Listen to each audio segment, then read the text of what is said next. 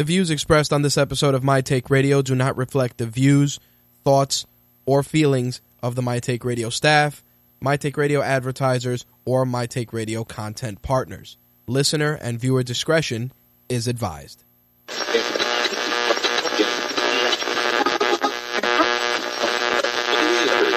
This coverage is live and uncensored, so if you have any small children present, you may want to have them leave the room.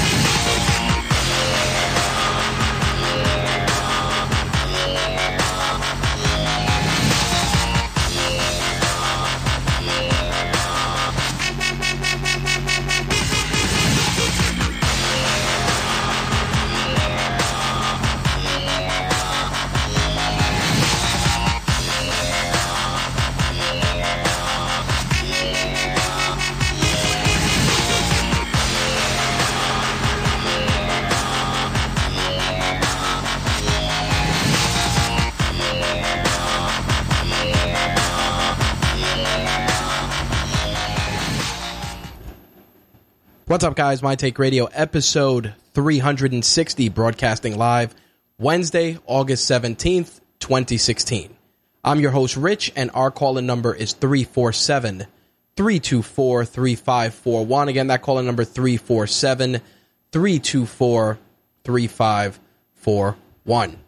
If this is your first time tuning into My Take Radio is a variety show covering mixed martial arts, professional wrestling, gaming, and entertainment. Our usual air times are 11 p.m. Eastern, 8 p.m. Pacific on Wednesdays for our MMA and wrestling edition, and then Thursdays we switch gears and jump into gaming and entertainment. Lately, of course, we've been doing a lot of 11:30 start times due to just equipment stuff and other issues that we're trying to work on and make sure don't impact the show. As I've said in previous episodes, there is a possibility of moving to 11:30 full time. Still exploring that, weighing out the options, but if the airtime does change, we will definitely let you guys know. Before we get into tonight's topics and tonight's show, a couple of housekeeping items I do want to get out of the way. First and foremost, our Deadpool prize pack that we are giving away in partnership with our friends at Ripped Apparel. The contest for that is ending in approximately half an hour or so, a little less than 30 minutes, and multiple ways to enter. Head over to rageworks.net. You can see the contest there. It is also pinned to our Facebook fan page. It is on Twitter. It is on Instagram. You've probably seen it a couple of times. Plenty of ways to enter. One lucky person will win a Deadpool prize pack, which includes the Deadpool Blu-ray. Will also include 2 pops, a t-shirt, a tote bag, and a print as well. The t-shirt, print, and tote bag are from Ripped Apparel. I am including the pops on behalf of Rageworks, as well as a copy of Deadpool on Blu-ray. Really proud of the turnout thus far for the contest. A lot of really great people have entered and interacted with us. Our Instagram post, which ended up becoming an ad, has received almost 1,000 likes on Instagram, which is tremendous. Want to thank all of you that have come across MTR and Rageworks because of that. Definitely very grateful for it. We are also working on making some improvements on just the overall presentation. We actually have figured out some of the stuff we want to do with the green screen. Not sure if we're going to do it for the live shows yet until we resolve some of the lighting, but of course, one day you'll tune in and you'll see something really cool on the background. But yes, we are still ironing out the bugs, and we're definitely a lot closer than we were, say, 3 months ago. So definitely very cool to see that start taking shape in the studio space that we have. Aside from that, there is going to be some additional live streaming that will be done to Daily Motion. Hopefully we'll have that ironed out for tomorrow's Gaming and Entertainment edition. But we are going to be streaming to Daily Motion. Audio, of course, will be debuting very soon on iHeartRadio, Spotify, and Google Play, which is going to give you guys another opportunity to consume episodes of not only My Take Radio, but all the other shows on the Rageworks network, which also We are currently working and finalizing the rebranding of the current feed that you see on My Take Radio to become officially the Rageworks Network. That's something that we are hoping to finally get a green light on by the end of the month. With regards to broadcasting for the month of August, we're probably going to do live shows next week, but the week leading up to Labor Day weekend, I may not be doing live shows, only because, take a couple of days off and also focus on making a couple of adjustments behind the scenes, which, of course, I would be unable to do otherwise. Slick just brought to my attention most of the streams are running up to par. I do want to let you guys know, if you are watching it via Twitch, StreamUp, Vaughn Live, or YouTube Live, and want to interact with the show, please head over to mtrlive.com, and you can interact there with myself, Slick, and any of the other listeners that decide to pop into the chat this evening. Of course, it's a great way to participate in the show if you do not feel comfortable calling in. Did want to throw that out there. But as I was saying, the broadcasting schedule for MTR at least will continue, but the final week of August there may not be any shows, obviously, just to take a couple of days off, and of course Labor Day weekend and all the stuff that's tied into that. But if anything changes, you will definitely hear it first, whether it be on the site or via our social media outlets. Okay, so we got lots on deck for tonight. Of course, we're going to talk about the build-up to UFC 202 and the mayhem that came out of the press conference today. We are going to discuss the possibility of John Jones heading back into the octagon sooner rather than later, which definitely looks promising, according to Dana White. There's different opinions on that. I definitely want to get into that a bit. A couple of other MMA news, of course, that have reared their heads. I do want to give you guys my fight picks for UFC 202, and we'll be sharing those fight picks, of course, on Instagram if the opportunity presents itself. Last but not least, of course, on the wrestling side of things, we're going to talk about wellness violations. 2 WWE superstars were suspended today for wellness violations, and we will be addressing that. In addition, we will talk about Raw, SmackDown Live. I do want to touch on, obviously, the build for SummerSlam and give my predictions. And as always, if you guys want to participate, our call in number 347-324-3541. Again, 347-324-3541. If you don't feel comfortable calling in, as I said before, you're welcome to head over to mtrlive.com and participate in the chat, and we'll be able to obviously read your questions and comments on air as well. All right, with that said, let us jump into this week's MMA, shall we?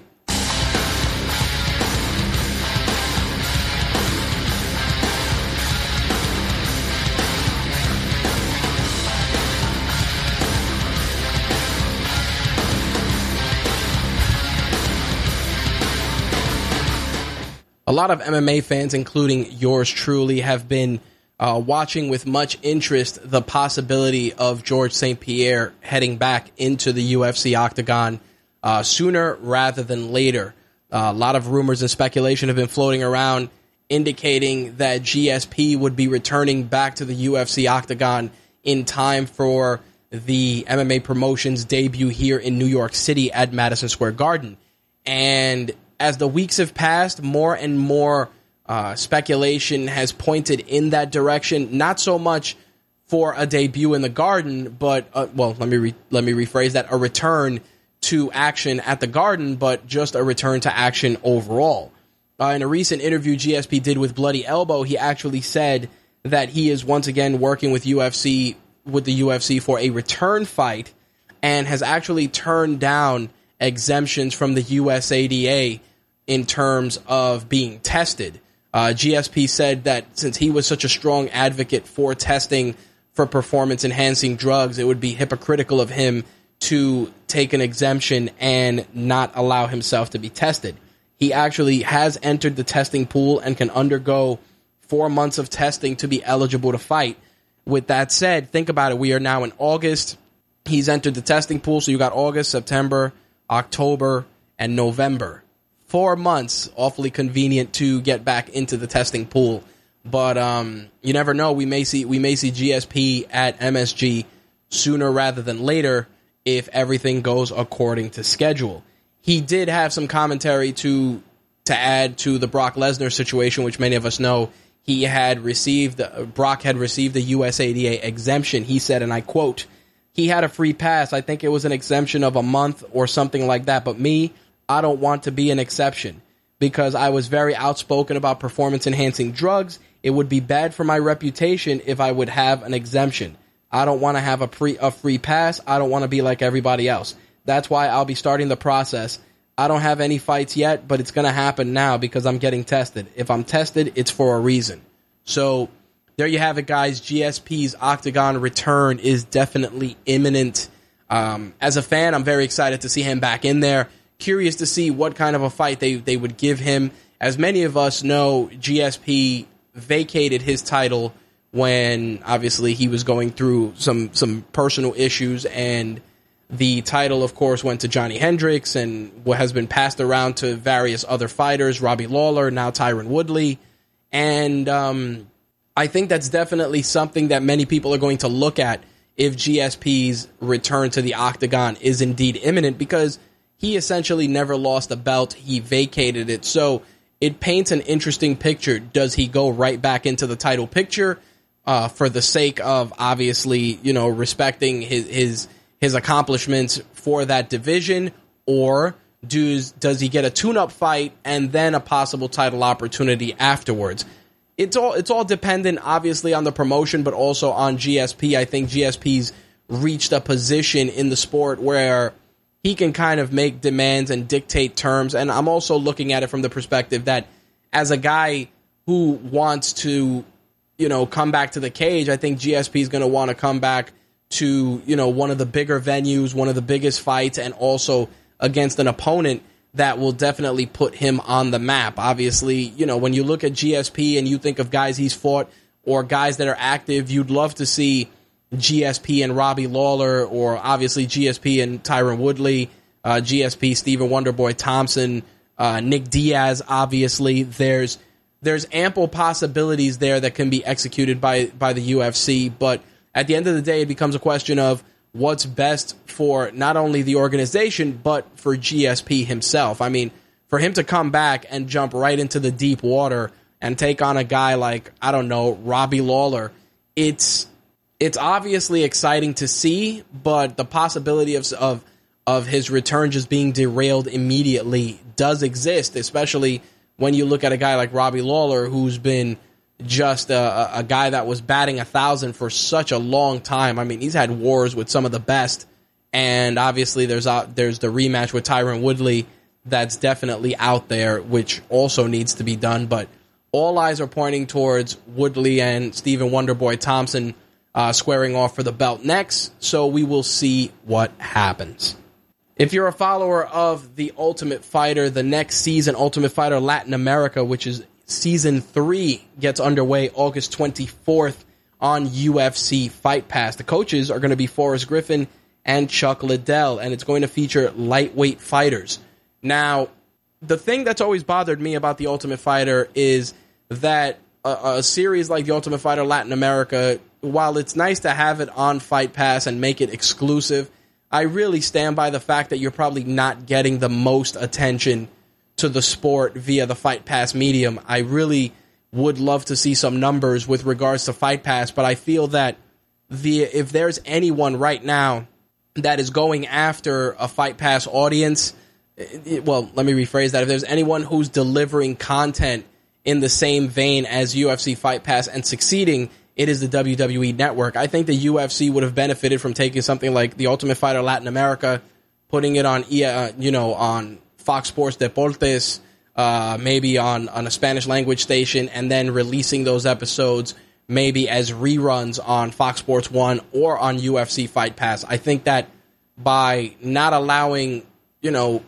these developing Latin countries to check out the show and relegating it to online only, you're really shrinking your pool in terms of getting the show in front of those audiences. At least that's how I see it. I mean, I haven't seen any metrics on UFC Fight Pass in quite some time. I don't even think it's brought up during most conference calls versus, say, the WWE Network, which we get subscriber numbers quarterly, depending on how generous Vince is feeling. I feel with the UFC, Fight Pass is just there, and while it is a viable medium, I really don't think that they have the traction that, say, the WWE Network has with its subscriber base. And it's unfortunate because I feel that in the UFC's case, they would probably yield and generate a lot more content if they were offering a subscription model that gave people access to, I don't know, pay-per-views. Like, here's a good compromise. If you're a Fight Pass subscriber, maybe you get the pay-per-view, the live pay-per-views. You can watch them maybe 48 hours after airing, or 24 to 36 hours, depending, or who knows. You could do it a couple of different ways.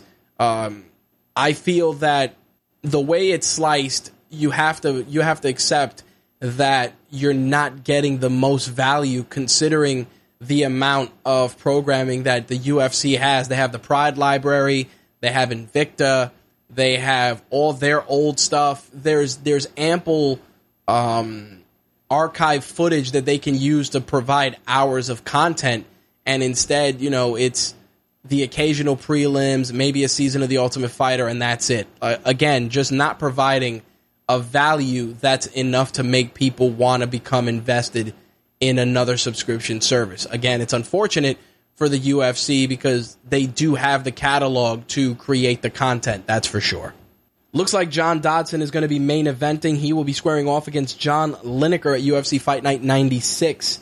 That's going down October 1st. Also on that card, Sergio Pettis taking on Louis Smolka, and also Nate Marquardt back in action taking on Tandem McCrory. Now, the UFC Fight Night cards over the last couple of weeks have been surprisingly solid, and, with UFC 202 around the corner, we're going to run into another one of those situations where you essentially have a UFC event every week to every 2 weeks for the next couple of weeks going into the fall, which is good, but I also feel that they essentially are competing against themselves. I mean, right now, this weekend, if you're a fan of both MMA and wrestling, you got a completely full calendar, starting from NXT TakeOver Saturday, UFC 202, SummerSlam on Sunday. Then I believe you have a Fight Night event that following week, plus Raw and SmackDown and any other content. It's definitely a stacked weekend, and obviously, if you're only a fan of one of those, then your schedule is pretty straightforward. But I do feel that the UFC is just cranking out event after event after event with somewhat reckless abandon, only because it just feels like every weekend it's one, and some are better than others. And, I saw there was a Fight Night event, I want to say the weekend of the 7th. That's right, because I didn't do a show on the 10th due to attending the Sausage Party premiere. So that weekend, it was that card, which I didn't even know about, and the only reason I came upon it was because I got home and I was thumbing through the channels. I'm like, oh shit, there's a card tonight, because of, no build-up, nothing was going on, and, that's a big problem. I think that's definitely something that's hurting the UFC more so than benefiting it. That's all I'm saying. It looks like now that BJ Penn has his legal woes behind him, he too will be returning to the octagon facing very dangerous Ricardo Lamas, and this is going down October 15th in the Philippines. Also on that card, Derek Lewis taking on Marcin Tybura. Right now, it looks like the entire event is scheduled to air on UFC Fight Pass. Again, this is one of those instances where the Fight Pass subscription does come in handy because, I'm sure the time difference is going to be a huge factor there. But still, aside from Fight Pass, you'd want to try and give that maybe on TV later on just for people to see it. But again, BJ Penn back in the cage, Ricardo Lamas, who's definitely not a pushover in the least. We're going to see if the Prodigy still has it and if he can make an impact after coming out of retirement. We'll see how it goes. October 15th is the date. Mark it down on your calendars. It's been a couple of weeks since I've talked about CM Punk. CM Punk has an Octagon debut that's very, very close. Closer than many of us think. Squaring off against Mickey Gall. And the UFC has done a really good job of crafting a narrative for CM Punk. I mean, the special that they did for him this past Monday was tremendous. It was good to see a different side of Punk, albeit one that, you know, many people felt was unpolished and still needed work. And many people questioned how good he is going to fare when he heads into the octagon. But after seeing the special, I understand where Punk is coming from. And honestly, the UFC is kind of billing him as just an underdog, a guy coming into the sport with, you know, just off the street, basically, and trying to make a name for himself after being ultra successful in the world of pro wrestling. As a fan of CM Punk, I wanted to give them the benefit of the doubt, but I also felt that the documentary and the way it was edited definitely did more to make people wary of CM Punk in terms of how successful he would be. I mean, some people that were really, really excited for his Octagon debut that watched the special said to me, they were like, man, you know, the editing made him look like fucking shit. Which, again, this is one of those things where we've talked about it with The Ultimate Fighter. You know, editing can make or break how a person is perceived.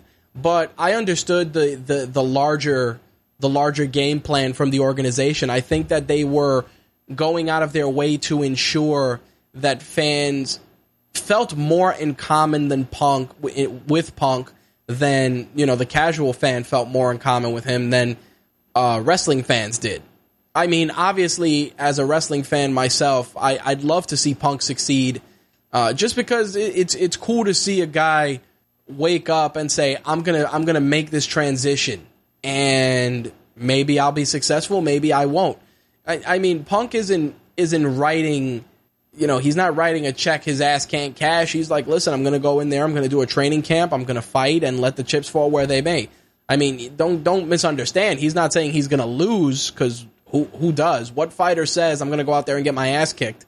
But you could tell that there's a natural charisma when Punk is there. When the cameras were on him, he just felt comfortable. And that's obviously, you know, his wrestling pedigree rearing its head. But I also felt that in looking at how he was being approached and how he was being videotaped and how they were illustrating his interactions, that, you know, it's an interesting way for the UFC to book a guy, because it's not like when Brock Lesnar burst onto the scene. When Brock Lesnar came into the UFC, it was like, here you have this mammoth monster of a man who was an outstanding collegiate wrestler, was an outstanding WWE superstar, essentially walked onto the field to play for the Minnesota Vikings, almost got onto the, you know, almost became a legitimate NFL player in the sense of playing on field, you know, and this is coming from a guy that, like I said,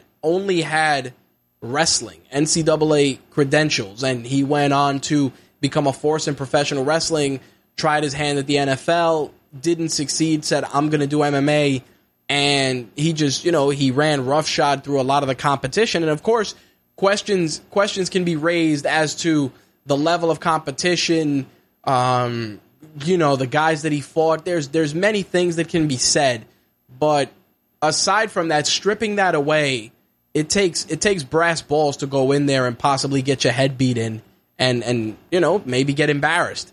And for guys that are transitioning from pro wrestling into MMA, you know, the hardcore MMA fans want to see them get their ass kicked because they feel like these guys are encroaching on our sport and bringing their wrestling and their theatricality to our sport. And to a lot of the people that feel that way, I got to say this. Wrestling and MMA share a lot more parallels than you think. From the theatrics to the politicking to, you know, the egomaniacal guys in charge, there's a lot more parallels at work there than you would expect. And, you know, if I were just a diehard MMA fan, I'd still like to see what Punk can do, because it's not every day that a guy hangs up his boots and goes out essentially on top, writes his own ticket, and, you know, makes the conscious decision to go in there and get his head beat in. You know, it's crazy. I mean, Punk did an interview with Peter Rosenberg on Hot 97 promoting the Evolution of Punk documentary.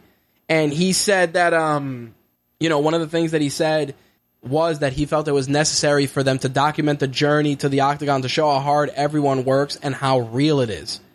He said when he walked into the gym, and this is crazy, he walked into the gym weighing 220 pounds, and now he's a little over 190.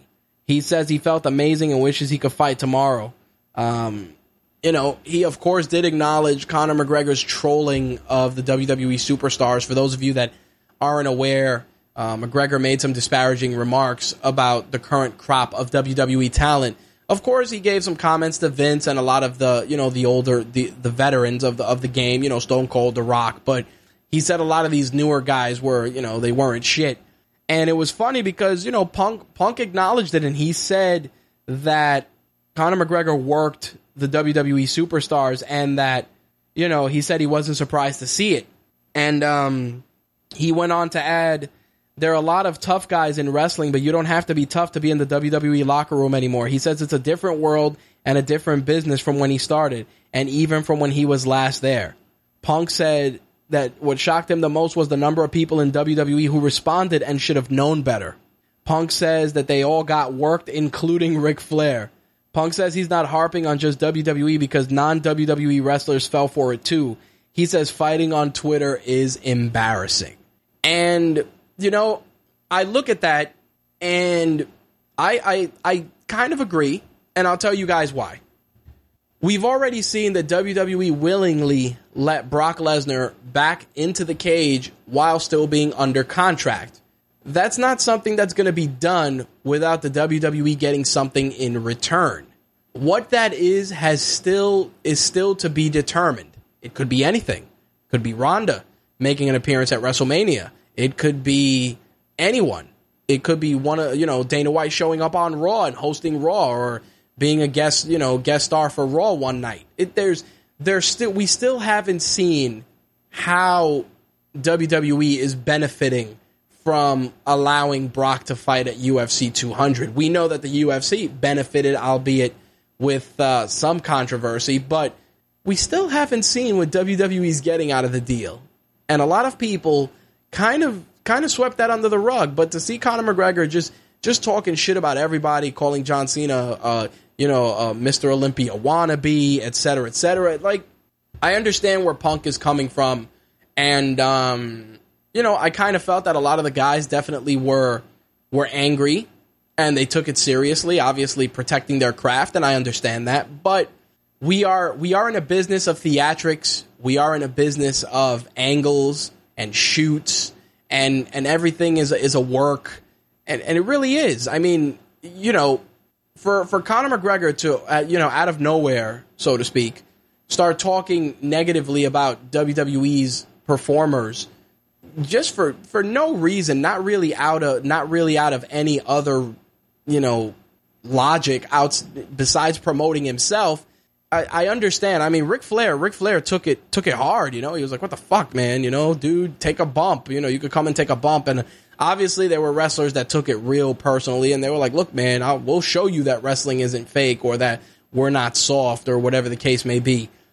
Again, do I think that there is a necessity for, boxers to shit on mixed martial artists to shit on boxers, MMA fighters to shit on pro wrestling?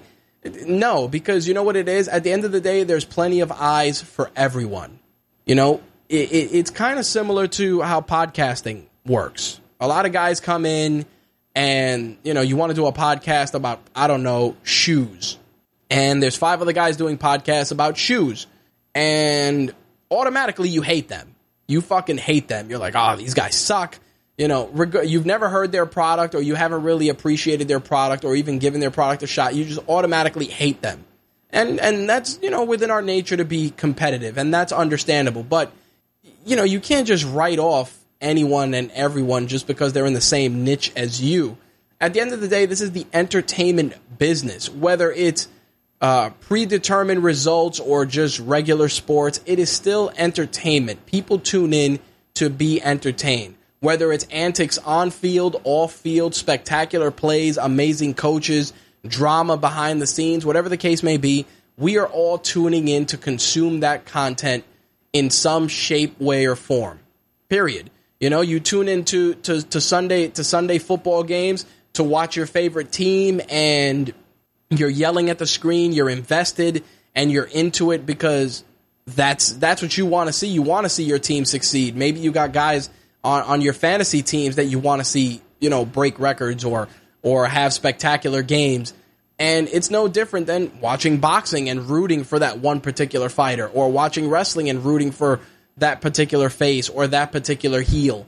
It's, you know, like I've said, there's parallels across the board, and I understand where Punk is coming from, saying that, you know, a lot of wrestlers were worked, but, you know, you can't fault a lot of those guys for defending their craft, and some guys just, they wear their hearts and their emotions on their sleeve. You know, it's no different than anybody that fights with anybody else defending, you know, the New York Yankees or the New York Mets or the Knicks here in New York City. It's no different, because if I came on the show one day and was like, man, you know, fuck the New York Knicks, they're fucking garbage.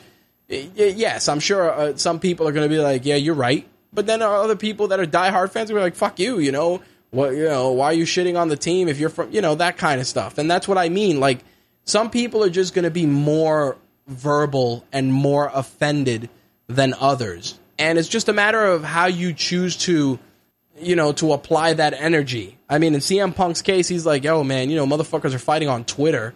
I can understand if, you know, Conor McGregor said that to your face, but it's on Twitter, and your paths may possibly never cross. But like I said, maybe this is the start of something else. Maybe Conor McGregor is going to show up on, you know, during WrestleMania week or something, just to, you know, add a little spice to the product. We don't know, but, you know, I understood what Punk was saying. You know, I looked at it from both sides. The rest of the special, with regards to CM Punk, was pretty solid. I really liked it. Like I said, the editing wasn't favorable, but it also showed the challenges and the struggles that CM Punk is enduring on his road to the Octagon. So if you get a chance, check it out, The Evolution of CM Punk. I believe highlights from it are on YouTube if you haven't checked it out. I enjoyed it. It made me respect Punk a lot more, because like I said, man, it takes some brass balls to, you know, hang it up, go out on a high note with, quote unquote, a safe job, to, you know, possibly go out there and get your head beat in for nothing. Not for nothing, but what I'm saying is, you know, I sincerely doubt that his WrestleMania, you know, a WrestleMania payday or CM Punk's contract is anything like what the UFC is paying him. I'm sure he's getting paid well, but I doubt it's on par with what he's making in the WWE. I could be wrong, but I just don't see it. That's all I'm saying. He's a talented guy, but he's not a Brock Lesnar guy. He's not a guy that's moving the needle. That's not to say that if he goes out there and has a stellar performance, that, you know, people aren't going to tune in for a second fight, and obviously there's renegotiating, but right now it's, you know, he's probably making good money, but I'm sure he's not making what Brock made. That's all I'm saying. As I mentioned earlier in the show, there is a possibility that Jon Jones may be back in the cage sooner rather than later. Dana White did an interview recently with Jim Rome, and he said that Jon Jones may be off the hook with regards to the USADA violation. He said, and I quote, "Well, it's coming back now that it looks like he did not take the supplement that everybody thought he took. We'll see how this thing plays out. I don't even know if this is public. I don't even know if I can talk about it. Normally, I talk about anything, but when it comes to medical stuff, you can't do it. It's looking like Jon Jones did not take the drug everybody thought he took. It looks like it's something else. I'll let this thing play out, and if that's true, that's what the USADA and the Nevada State Athletic Commission say happened. It could look good for Jon Jones." Now, it's funny because Jon Jones, of course, went on social media and put out a little video kind of teasing some sort of good news. He said, I'm sure you guys are curious about the USADA situation. Obviously, I can't get into it because it's still pending. But what I can say is that we have found out lots of really good news, and I'm expecting to be back in the Octagon really soon. Thank you guys for your support. Love you guys, and I hope you're spending this Sunday with the people that you love. It's interesting because when you look at this, you could say to yourself, are the gears being turned in this direction because the UFC's just taking hits left and right by the USADA? Or is there genuine cause for the USADA to have possibly, misdiagnosed or misread Jon Jones' drug test? It's definitely an interesting situation, and it would be wrong of me to say that, Jon Jones, he's guilty and blah blah blah. Obviously, you're innocent until proven guilty, even though there was a lot of strong evidence pointing in the direction that he did indeed cheat, much like Brock Lesnar. Now, could it have been an oversight? Could it have been tainted test results? There's a lot of factors at play, but as of right now, there's a possibility that Jon Jones may get away with whatever it was that they may have found him guilty of. We'll see what pans out in the next couple of weeks. I'm going to be watching this with much interest, as I feel that depending on what the situation is and how it plays out, it could result in egg on the face of the USADA that may put a lot of their their test results and their courses of action into question. So we'll see what happens. Obviously, when I hear something else, I will let you guys know. All right. So to close out this week's MMA segment, I would like to get into my UFC 202 fight picks. For those of you that don't know, UFC 202 goes down this Saturday, August 20th. You got prelims on UFC Fight Pass at 6 p.m. You got your Fox Sports 1 prelims at 8 p.m. And, of course, the big card 10 p.m. on pay-per-view. This past afternoon was a UFC 202 pre-fight press conference with the co-main eventers and the main eventers, co-main being Anthony Johnson and Glover Teixeira, and main event, of course, Conor McGregor and Nate Diaz. For the most part, the press conference was civil with regards to the participants in the co-main event, but when it came down to the main event between Nick Diaz and Conor McGregor, first off, Conor McGregor was late for the press conference, which obviously was fuel for the press to ask Nate Diaz the usual questions that will definitely lead to, antagonizing and irritating a guy who's always irritated with this stuff. How do you feel about him being late? Blah, blah, blah, blah, blah. Do you feel disrespected? And, he's like, whatever, fuck this guy. Nate Diaz being Nate Diaz. So Conor gets there, does his usual Conor shtick. I'm the best, blah, blah, blah. I had an amazing camp. I'm gonna beat this guy's ass, et cetera, et cetera. So all of a sudden, during the conference, Nate Diaz decides that he and his entire team are just going to walk out. Obviously, a little bit of psychological warfare by, getting in the head of the tardy Conor McGregor, which definitely sparked a fuse in him because, of course, Conor McGregor went on, a tangent. He's like, oh, fuck you, blah, blah, blah, your team full of shit, da, da, da, da, da. Middle fingers from Nate Diaz. Next thing you know, water bottles are being thrown by Conor McGregor and all kinds of craziness. Nearly a melee erupted.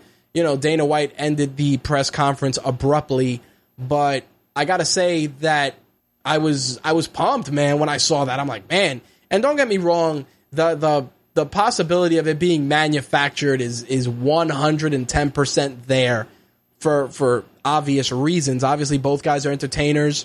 McGregor more so, but you gotta stamp it. You gotta make people want to see this card. And the reason I say this is because while Nate Diaz and McGregor is exciting, it's a fight, it's a rematch that honestly did not need to happen, that we are kind of being forced to endure based on Conor McGregor's pride and ego. With that said, the rest of the card isn't terrible. I want to just pluck a couple of fights. I want to give you guys my picks for the main card. But on the prelims, you got Alberto Uda, Melvin Vettori, Ning Guang Yu taking on Marlon Vera, Colby Covington taking on Max Griffin, and Lorenz Larkin taking on Neil Magny. That's on the Fight Pass prelims. I'm really excited for the Larkin-Magny fight. I would have liked to have seen that on the Fox Sports 1 prelims. I think Neil Magny is a solid fighter, and Lorenz Larkin definitely is capable of delivering exciting fights. Unfortunately, it is relegated to the prelims on Fight Pass. I do want to give a prediction for that fight. While I do like both guys, I think Neil Magny continues to improve with every outing, and I think this is going to be another opportunity for him. So I definitely feel Neil Magny is going to walk away the victor. When it comes to the prelims on Fox Sports 1, you got Courtney Casey taking on Ronda Marcos, Chris Avila taking on Artem Lobov, which Artem is a training partner of Conor McGregor, was also on The Ultimate Fighter, so not shocked. Raquel Pennington taking on Elizabeth Phillips, and Cody Garbrandt taking on Takeya Mitsugaki. With regards to these fights, Courtney Casey and Ronda Marcos, Ronda had a great showing on The Ultimate Fighter. I really feel that she is, one or two fights away from just having a standout performance, and I'm going to go with her as my pick for this fight. Chris Avila and Artem Lobov. Artem is a good striker. He's definitely got power in his hands. We saw that a lot during The Ultimate Fighter. Not sure if he's as well-rounded to a point as Conor McGregor, but I think he definitely has the potential to go out there and stand and trade. Chris Avila, I've seen a little bit of his highlights, and this fight can go either way.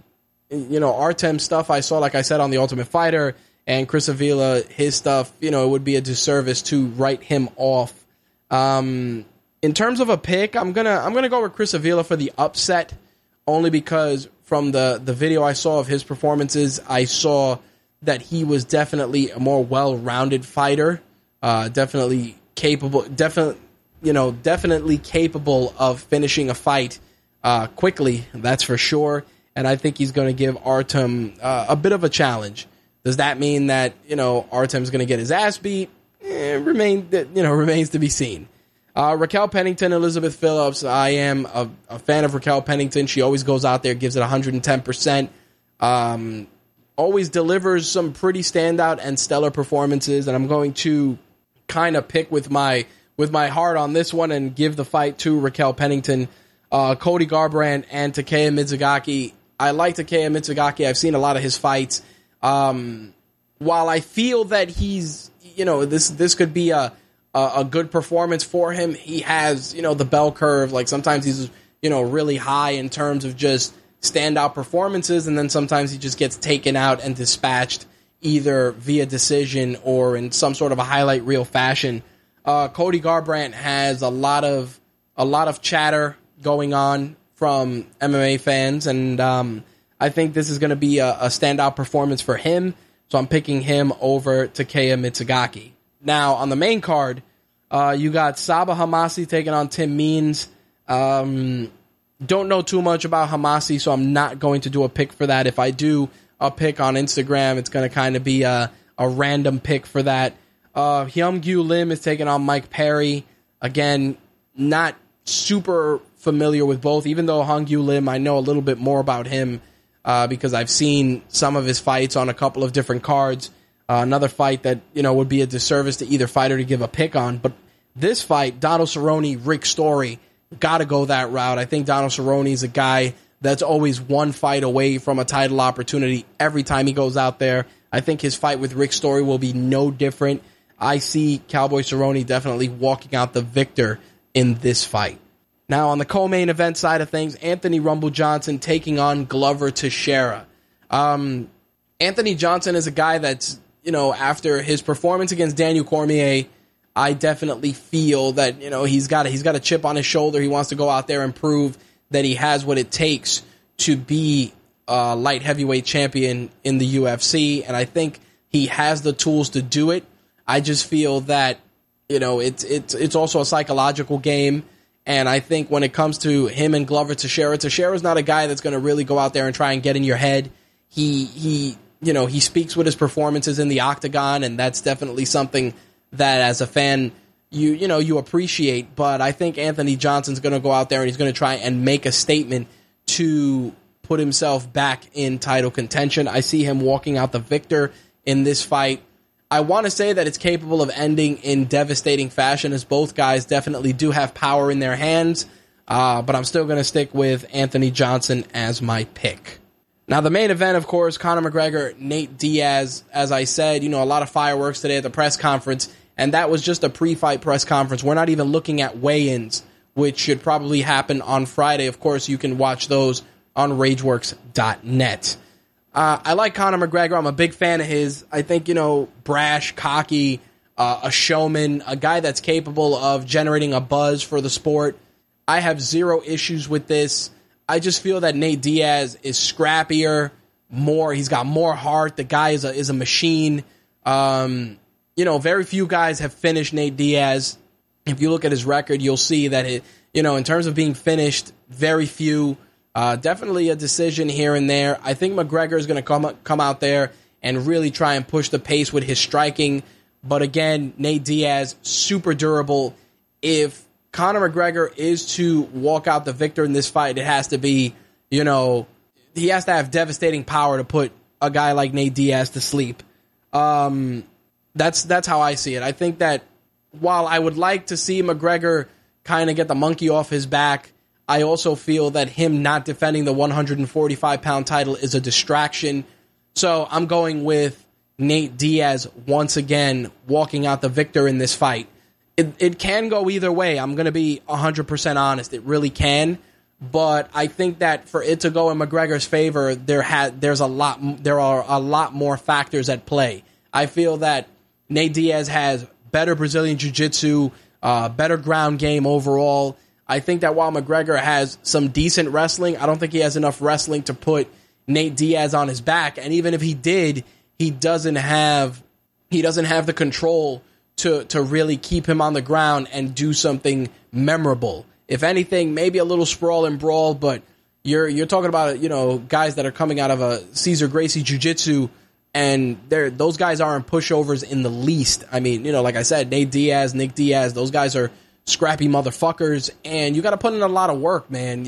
For McGregor to come out of this fight the victor, it's either going to have to be a war that goes to a decision, or McGregor's going to have to come out there with real dynamite in his fists to dispatch Nate Diaz. So there you have it. Nate Diaz is my pick. I know a lot of people are going to be annoyed and upset that I didn't pick Conor, but as much as I like the guy, showmanship and cutting WWE style promos doesn't win fights. Fights are won when that cage door closes and you are the better man, either on the feet or on the ground. And while I do think on the feet, Conor McGregor has power and, a substantial, puncher's advantage, I do feel that Nate Diaz has just a bigger toolkit and is capable of tying it together by, using the Stockton slap to set up, something where McGregor will make a mistake, much like he did in the last fight, that'll lead to a possible repeat of a submission victory. Again, we'll see what happens. It is going to be a wild night. Like I said, Saturday, August 20th, pay-per-view, 10 p.m. for that card, 8 p.m. for Fox Sports 1, 6 p.m. for Fight Pass. We're going to probably be watching the fight at the UFC gym. Like I said, really excited. Weigh-ins most likely Friday. I want to say 6 p.m. or 7 p.m. Eastern. More than likely 7 p.m. Eastern, which is 4 p.m. Pacific. Keep it locked to RageWorks.net for details on the UFC 202 weigh-ins. All right. With that bit of predictions out of the way, we're going to jump into this week's wrestling. Lots to cover. Wellness violations, Raw, SmackDown. We're going to give our picks for SummerSlam, our picks for NXT TakeOver, and we're going to talk about the news of the week. I know that Jay Santee from the Regular Season Sportscast, who is on the cusp of 50 episodes, was going to be calling in. I'm sure when he does, Slick will let me know. But until then, let us jump into this week's wrestling.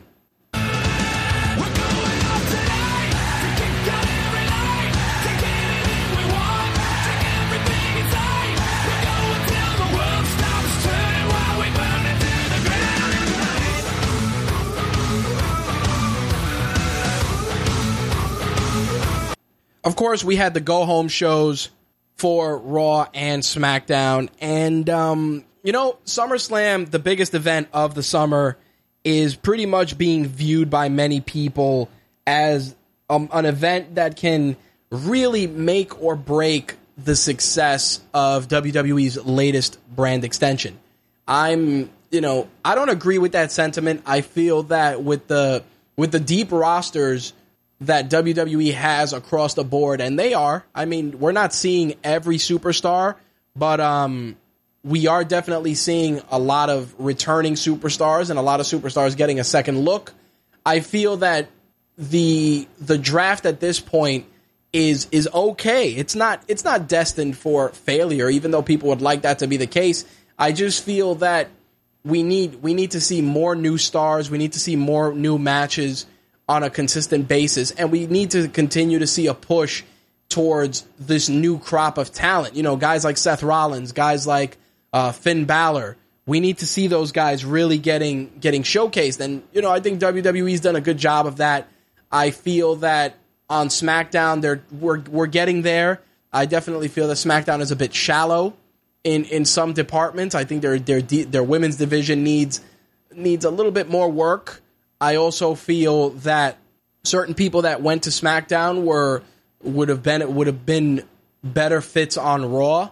Kalisto, I'm looking at you, but at the end of the day, what we're hoping for is that the level of quality between both shows levels out, in the sense that it doesn't become the marquee show being Raw and the wrestling show being SmackDown. I think that both shows have the roster and the capability to be balanced, but it's going to definitely need work. You're going to need the right pieces in play. And with that said, I want to get into the bugs for this week's Raw, which, again, Raw was okay. We've had varying levels of quality, and how can I say it? There were elements of Raw that I felt were really good towards building SummerSlam, but then there were elements where I'm like, damn, why did you guys do that? So, obviously, for those of you that don't know, we started doing the bugs, the bad, the ugly, and the good of Raw and SmackDown. And I got to start, obviously, with bad news first. And I got to say that I'm not a fan of how WWE has been using Gallows and Anderson. You guys know that Jay and I have talked about this before, that Gallows and Anderson, these guys, don't get me wrong, Carl Anderson looks like the generic creator wrestler in any WWE game.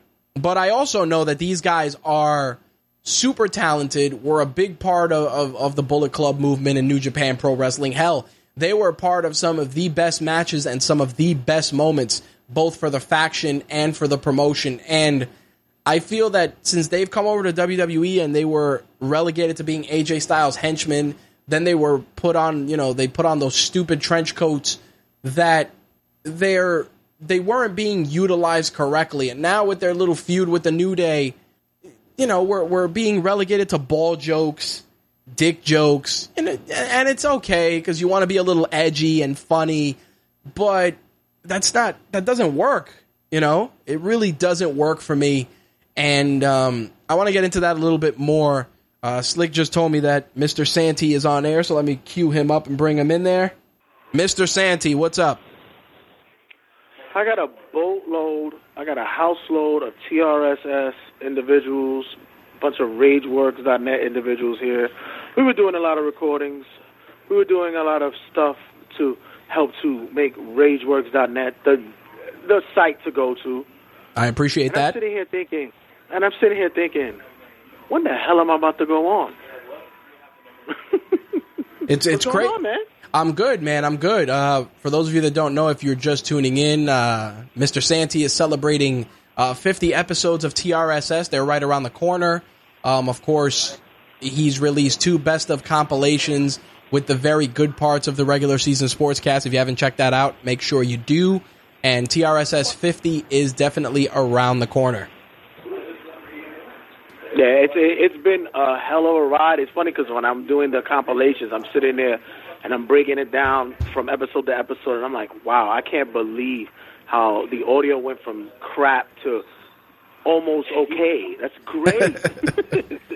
It's been a great metamorphosis for you guys, finding your own voices, bringing in new talent. Josie's Boy with Call Me When It's Over, Met Fan Matt with views from the 536 section, and all those guys. So, it's definitely been a lot of great content, a lot of awesome personalities, and we're just going to keep growing from there. That's for sure. Yeah, man, I'm hoping to progress and get everybody on board that's able to put in the work like I have, like you have, like Josie's Boy have. And like I said, I just see just more and more content coming on and just more buffoonery and foolishness coming on our way. There you go. So we had the go-home shows for Raw and SmackDown. I'm looking at the bugs from each show, talking about Gallows and Anderson, which you and I beat up a couple of weeks back. And it just gets worse, man. They're stupid, doctor's office segments with all the bald puns. I'm like, all right, man, come on. Who's writing this shit? Well, I think somebody in the back went and said, hey, you're called Doc Gallows.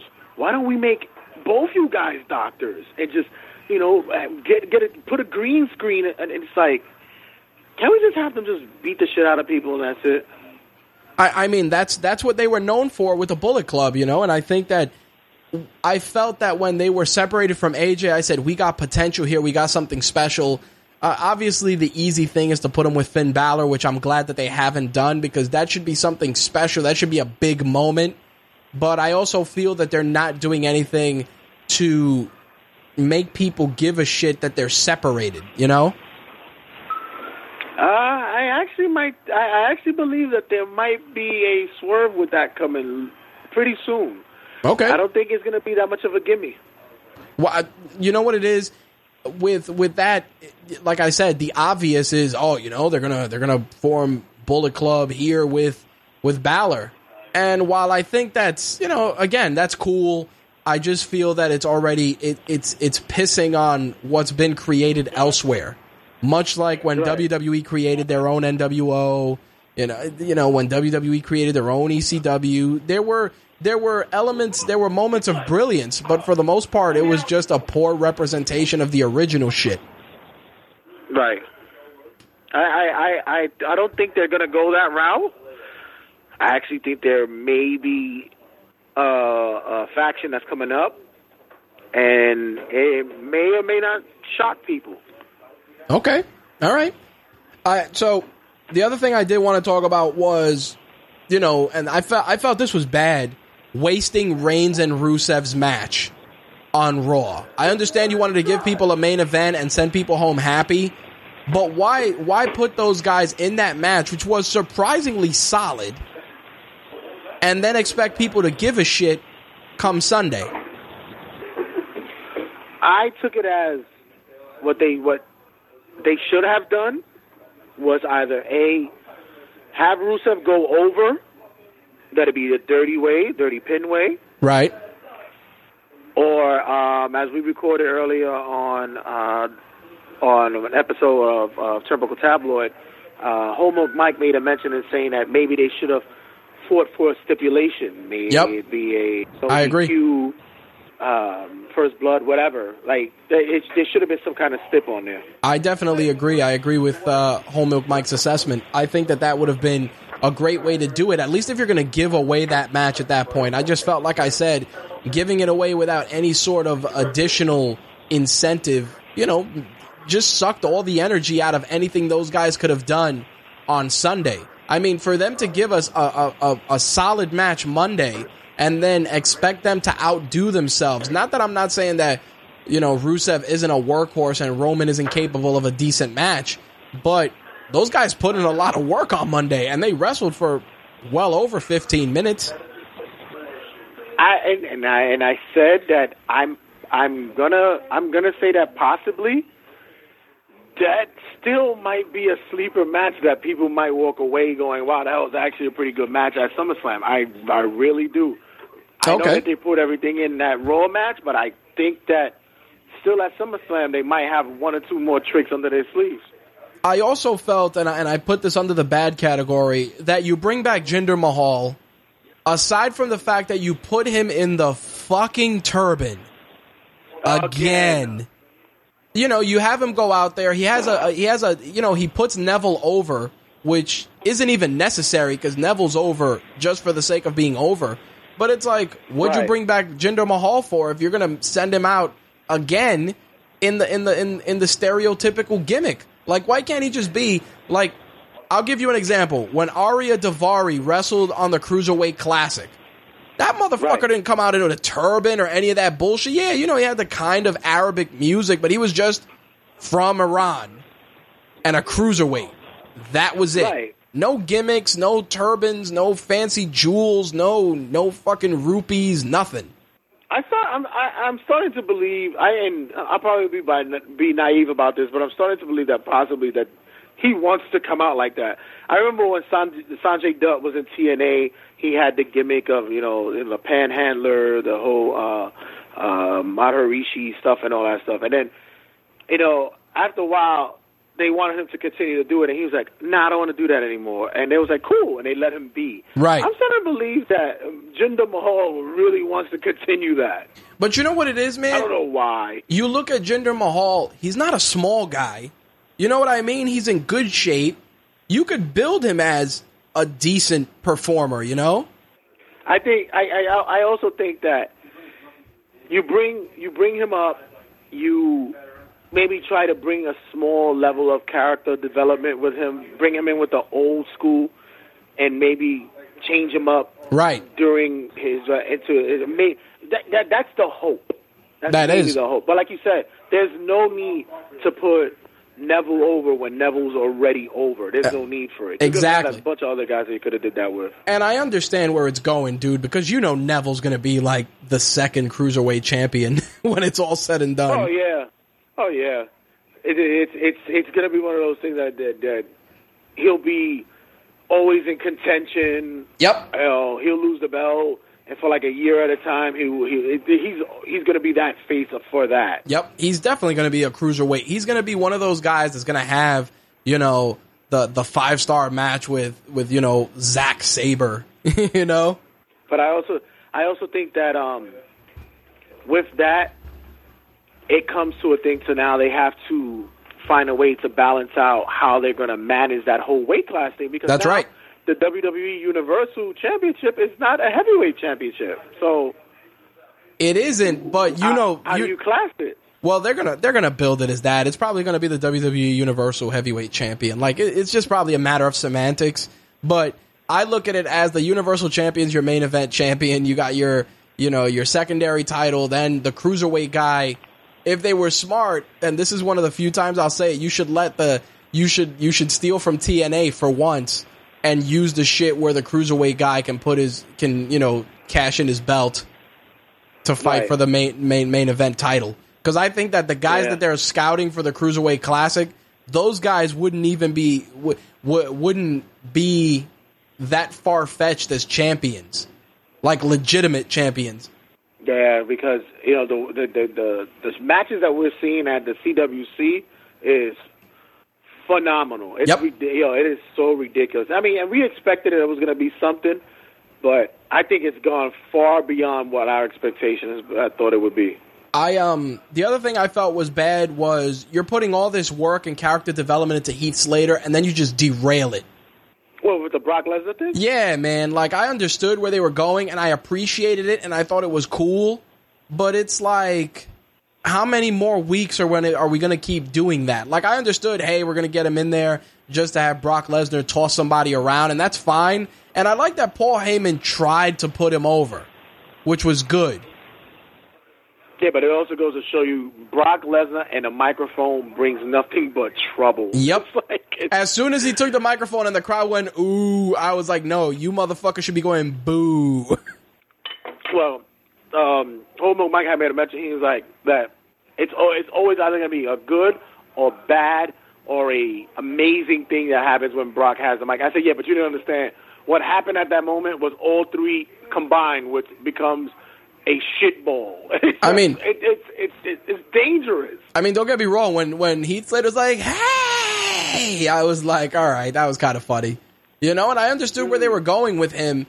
And I thought, like I said, I liked that Heyman was like, "Dude, I'm trying to save you," and he's like, "I gotta provide for my kids." And I gotta say that I really like that when Brock is like, I don't give a shit about your kids. I was like, there we go. Yeah, I wonder who in the back was that quick to hit that button. Oh, dude, that button was primed and ready. Kevin Dunn was tapping it. Kevin Dunn was in the back tapping it. Just waiting.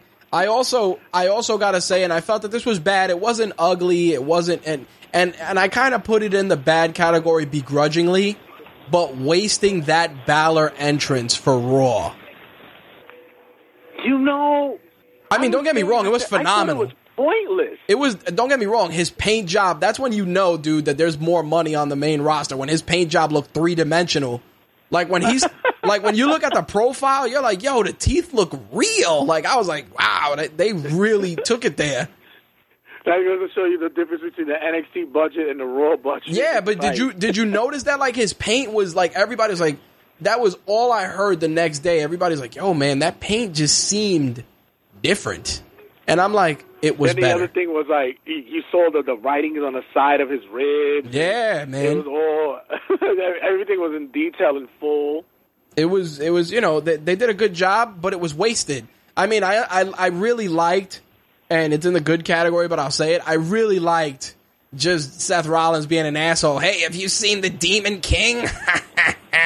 just him wandering around being a complete jerk off. It was great. I liked that, and I liked how he was like, well, I didn't find him. I'm taking the night off. I was like, all right, you know, I liked that. I just felt that, you know, I appreciated how good his improv was when the fan jumped the railing. He's like, oh, are you the Demon King? And the camera just cut away. Michael Cole is a shit. I mean, why don't you just be honest? Like in the NFL or in the MLB, when a fan runs into, and they called him out, they'll sit there and say, and this idiot runs into the field to disrupt it. This is another, we're not even going to show you what this fan did because we don't even give him the publicity. Right. Michael Cole sitting there is like, oh, he's in a trance. Dude, just say it. This jackass jumped in a ring. He should never go into a ring with a professional wrestler. Like, say some shit. I like the video that there was on Twitter of just security just grabbing the guy by his fucking face. Oh my God, it was so beautiful that it was quick instincts that Rollins pushed him, and as soon as he pushed him back, because you know the guy was blasted, he pushed him back. He stumbled backwards, and the security grabbed him by his feet so quick. He did a face plant, and they dragged him the fuck out. I loved it. Well, you know what I like? I like the fact that when the lights went out for Balor's entrance, that you just see the security just grabbing the dude. He actually bit a security guard. Oh, he did? Yeah. It's crazy. I'm like, I'm sorry, I got super producer Sally with me. I'm putting her to sleep as well. I just thought that bringing out the Demon right now at Raw was, it kind of lost its luster for me. 100%. I know that some people were saying that, you know, there might be some individuals who don't watch NXT and they needed to know the difference between like the Demon King and I'm sorry for laughing. Balor. I got the worst text message on screen. Horrible. But I would have liked to have seen that they did a whole big video montage of what the Demon King is. The lights go out, and when the light comes back on, it's Finn dressed regularly with his leather jacket, and he just tells Seth, "You'll see him on Sunday," like something like that. I think it was just a wasted moment on Raw. Well, you know what I liked? I liked when he was doing the interview, when they were doing the profile, and he was just like, you know, the Demon King is you'll see him, and you know they did that like the eye change for Balor, right? Like that's what you got to do, like shit like that. Like you got an effects budget, man. Have a little fun with it, you know. I thought it was hilarious. People were already doing memes of him sitting in that dark room with the chair, and it's like next time on the episode of Unsolved Mysteries. That's it. What a reference. I mean, you know what it is? It's you go and you're like, you go and you decide, oh, you know, we want to give the crowd something to be excited about. It's like, listen, we know when he comes out for SummerSlam, he's going to take 15 minutes. It's going to be amazing. And people are going to go fucking ape shit. You don't need to, you know, as crass as it sounds, like, yo, you don't need to blow your load on Monday. You know, you got a couple days. You're good. Yeah, I mean, come on. I think they were so eager to show off. And by the way, I did not notice that the headdress is made of like old thought belts. Like those are belts that you get for girls at a 99-cent store. That is that's like those are the belts that you see at Too Cute in the mall. It's like pretty girl. Yeah. That the $6.99 rack. I was like, oh. You know what it was? You know what the thing is? And I was telling my wife about it. It's like, if you're a comic fan, you know that's essentially the Carnage paint job. Right. But they have to go out of their way to make it look so much not like Carnage. But it's like, Finn is a comic guy. We've seen thousands of different videos of all his different face paint stuff that he's done. And honestly, if they were smart, man, that would be great publicity to let him do that. I mean, is Marvel really going to get bent out of shape if he becomes kind of painted out like Venom? I mean, really? But don't they even have like joint ventures with them? Don't they promote like Marvel movies and shit? Yeah, like they that? do stuff. Yeah, but that's what I mean. Remember, but even so, remember, Ray used to come out dressed like exactly. He had a Captain America outfit. He had the Silver Surfer, the Joker outfit. Like, come on. Yep, he was Silver Surfer. He was the Flash. He was a lot, and that's what I mean. Like Balor, that was one of the shits that worked. You know, with him on the Independence, man. You never knew. Like, I understand that you want to craft this persona and you want to do that, and that's fine.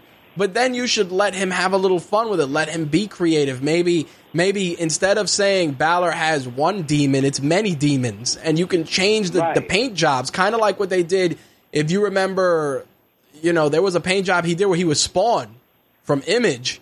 Yes. And it's like, he's a demon. You know, like... Yeah. You can have a little fun with that, but you know, wasting that on Monday, definitely, I was like, damn, you know, that was a bad move. And on the ugly side, man, the primetime players and making Darren Young great again. What a bomb of a gimmick, man! This entire thing has been. But we knew that was gonna happen, though. It's just that it's like knowing that, you know, we have a pet that's gonna be slowly dying, and it's sad that we know it's gonna die, but it's like, oh, why do we have to go through this? It's torturous. We knew from the bit that whole gimmick was going to be terrible. Dude. Then who sat there and say, yay, the primetime players are back together again? Come on. Nobody. And here's why. The primetime players were always, in my opinion, crime time with a better budget.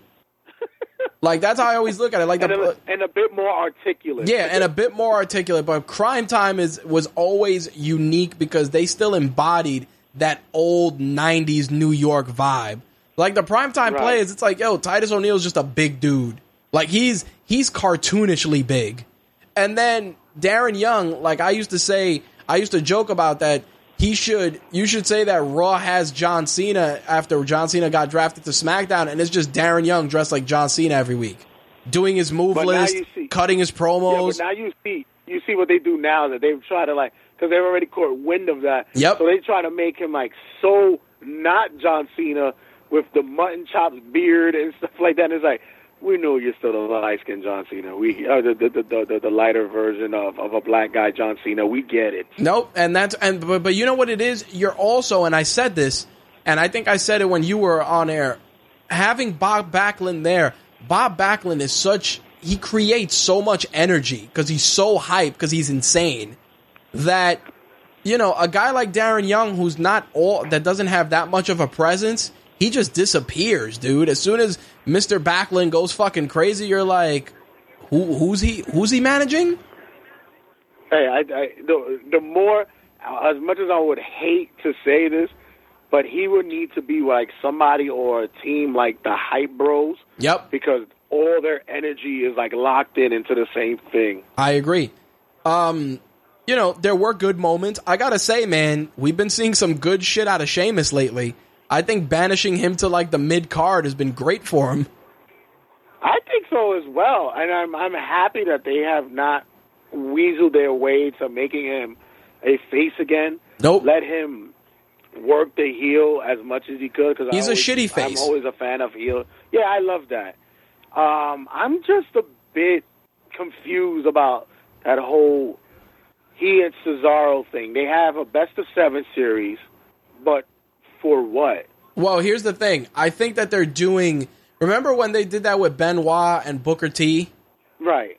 I think, and the end result was just amazing matches, and there was no real payoff.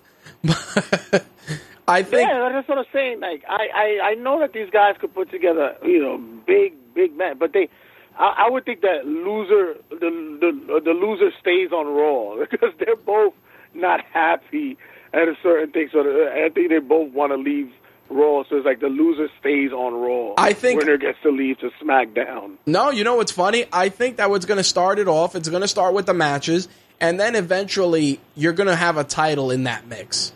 Okay. Like I probably see that gravitating into the into the U.S. title. Oh, okay. That could probably work. I definitely see it happening because we know that while Rusev, as much as he's being billed as the U.S. champion, Rusev is gonna be a main eventer. Yeah, with that roster how it is now, they definitely need to implement some kind of monster heel in there. Yep, definitely. But overall, I also got to say, man, Jericho and Kevin Owens' mic work is stellar. Those two guys fucking up that guy's name during the promo the entire time while trying to keep a straight face was tremendous. I don't even know how that guy was able to do that.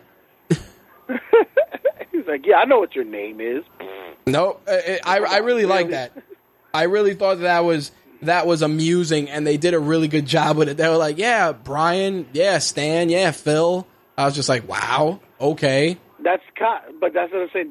That's how you know that these guys are like professionals when you're able to do it, and you can look at them and go, oh, they just fucked up, but still laugh because they fucked. And plus, you're a heel. You can make mistakes. Yep. That's your carte blanche. No, it was definitely good. I like the pairing of Jericho and Owens because what's going to end up happening is you're probably going to turn Owens. Oh, please, yeah. Remember, Owens sides with no one but Owens. Exactly. So it's probably going to be he's going to turn on Jericho, and then you'll get a feud out of those two, which will be tremendous. You know. I'm more surprised that Jericho has been here for as long as he has. He's kind of enjoying the ride, and I think he's reached a point where as long as the gimmick and the matches aren't completely ludicrous, he'll hang out, he'll put guys over, he'll help dudes. I thought he would Fozzy would have a tour in like Munich, Germany, or fucking and New Zealand that he had to leave to, but he's still around. Nah, he did a good job. On the SmackDown side of things, there were definitely some bugs this week. Heath Slater and Randy Orton, again, I understood what they were doing, but how much longer can this go on? Also, Kalisto just being, it's like, yo, what about that Be a Star campaign, kid? Yeah, it's almost balancing on prison rape. When he had his face what's going on, Baron Corbin's face, when he's pressed up against the wall, I'm like, yo, what is happening here? All I thought of was Heidenreich. Yeah, exactly. That's exactly what it's looking like. I'm like, yo, and on top of that, again, cruiserweights going to Raw, but yet let's take the smallest guy and send him to SmackDown. Why? Who knows? Maybe magic can happen. Nah, I think there's gonna be some kind of trading going on sooner or later. Like if they would have sent Sin Cara to SmackDown, I'd be cool with that because he's a bigger guy. He's a mass dude. You can definitely push him, and he's a bigger guy mixing it up. But like Baron Corbin, it's like when Kevin Nash fought Rey Mysterio. Right. Definitely bad. I don't know. It's just I think it's one of those things that they want to go back. It reminds me when I used to play. I believe it was SmackDown versus Raw. I think it was 2008 when you would book your own. You do the GM and you had to do storylines. This is their David versus Goliath thing. Yep. Yeah, you need the big man versus the little man.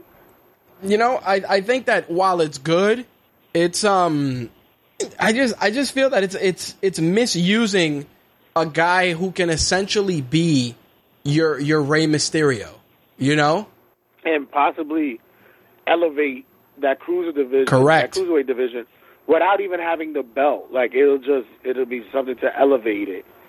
No, I agree. I felt also when it came down to like ugly moments on SmackDown, that Rowan Ambrose match was fucking bowling shoe ugly. I think Rowan is basically missing his cues when it comes to spots, because he did that spinning heel kick, and it basically totally missed fucking Ambrose. Yep. And the announcers are trying to sell that shit so much. I was like, no. Nope. Ambrose sold that shit. It was bad, man. Like, Rowan's he's in that fucking situation where send him back to NXT and repackage him as someone new. Yeah, Bray didn't walk out because it was the ankle. Yep. Bray walked out in disgust. Yep, Bray walked out because he's like, yo, this cornball reverse Sheamus looking clown just fucked up a spin kick. Beat it. He's like, fuck this. It's like, yo, can I get Luke Harper's phone number to see when he's coming back? I'll even take him on crutches right now. Yo, it was bad, man, and it's like it's like Ambrose had to make that look good. And I even said it. I said when the draft happened, I said there's a few guys on there that's on the future endeavored list, and he's definitely one of them. He is, unless, like I said, they repackage him. They make him lose the butt crack overalls. Because that's just while Braun Strowman is over there having a hell of a time at Raw. Oh yeah, he's fighting, Barry Smith from Iowa. What do you think about that, though? Them bringing back, jobber matches and you know what it is on SmackDown and SmackDown. I understand. It was funny because Triple H did a conference call today, and they asked him about that, and he goes, "You know what it is? We're taking superstars like Braun Strowman, Nia Jax, and we are putting them in these matches." And it was interesting what he said. He was saying that he also did it because it would allow people to see a different dynamic from them, which. Yeah, I kind of felt there was a little bit of a gimmicky answer that he gave, but I also understood it because by having Braun Strowman go out there and like manhandle these dudes, you're already creating the narrative that, yo, this guy's a monster. I mean, he looks the part, but now you don't have the hard Bray Wyatt sell. You don't got to do all this shit. So now you can just let him go out there and kind of just let him work, which is funny because I said this before. Everybody swears that he's this incredibly underrated worker that's going to go out there and have these stellar matches. We'll see what happens. I mean, I understand how it's supposed to be in the grand scheme of things, so I'm not going to write it off yet, but you can't do it for too long. I'm always on board with jobber matches because, A, it gives everybody some type of, look or payday when it comes to lower guys who come up and they're like, who knows? That person could be the next fucking Mick Foley or that's right. Shit like that. Like, so it'd be like, oh shit, or it's even let them be in Brooklyn, and Strowman has a match, and there'll be a fucking guy from like House of Glory or some shit. Right, like right. Doing the job. Right, but that's what I mean. I always love that. I think there's. Also, go ahead. It always beckons me back to when I was younger and I would watch, Wrestling Challenge or WWE Superstars, and that's all you had was squash jobber matches, and what you sat there and you was like, wow, I can't wait to see this person fight a certain individual, and it would have to be at a pay-per-view. Yep. Or at, like, Saturday night's main event. Yep. No, I definitely agree. Like I said, I think there's a purpose. I think there's use. I just feel that you can't make it a crutch. Right. Like you could do it. Like you're not going to do it for 3 months. No, it's not going to happen. No. I mean, when Nia Jax, how many divas, how many women can you put in there? Like at that rate. But probably anybody but Sasha and Charlotte would be the squash. Pretty much. I mean, in terms of the ugly man, the Eva Marie thing is getting way out of hand. You think so? I want to see how far they can take it. Like I liked the only. It starts getting really ridiculous. I thought the last one with her stuck in traffic. Yep, that's what I was about to say. Fuck, they redeemed it. Like I said, it was still ugly because it's like, all right. Because I said to my wife, I'm like, she's going to fucking show up, like, right when the match is going to be over, or some shit, and that'll be it. But it was funny when the guy's like, oh, but she's in traffic. And it was just, I was like, all right, we got it. And I think that it's funny, but when people are fighting for TV time to waste it, you know what I mean? Like, you don't have that extra hour that Raw has. I think they're also just piggybacking off the fact that everyone knows that she's hated. Yep. So they want to just give her even the more years. Says, you know what? You don't like her? Well, we're going to give you even more reason not to like her. Yep. Now she's going to be at freaking SummerSlam in Brooklyn. The next thing is going to be the beguiling. Yep. Will not come to the ring because she's at the police station because she was mugged. Yep, like something, Barclay. yeah, like something really terrible. I will say though, or she was stuck at fucking rush hour traffic Yep. on a Sunday on the train. Eva Marie will not be here because she is stuck on the LIRR. Her Uber made the wrong turn on the BQE. Yep. I mean, there was something good out of that, though, and that was Naomi's re-debut.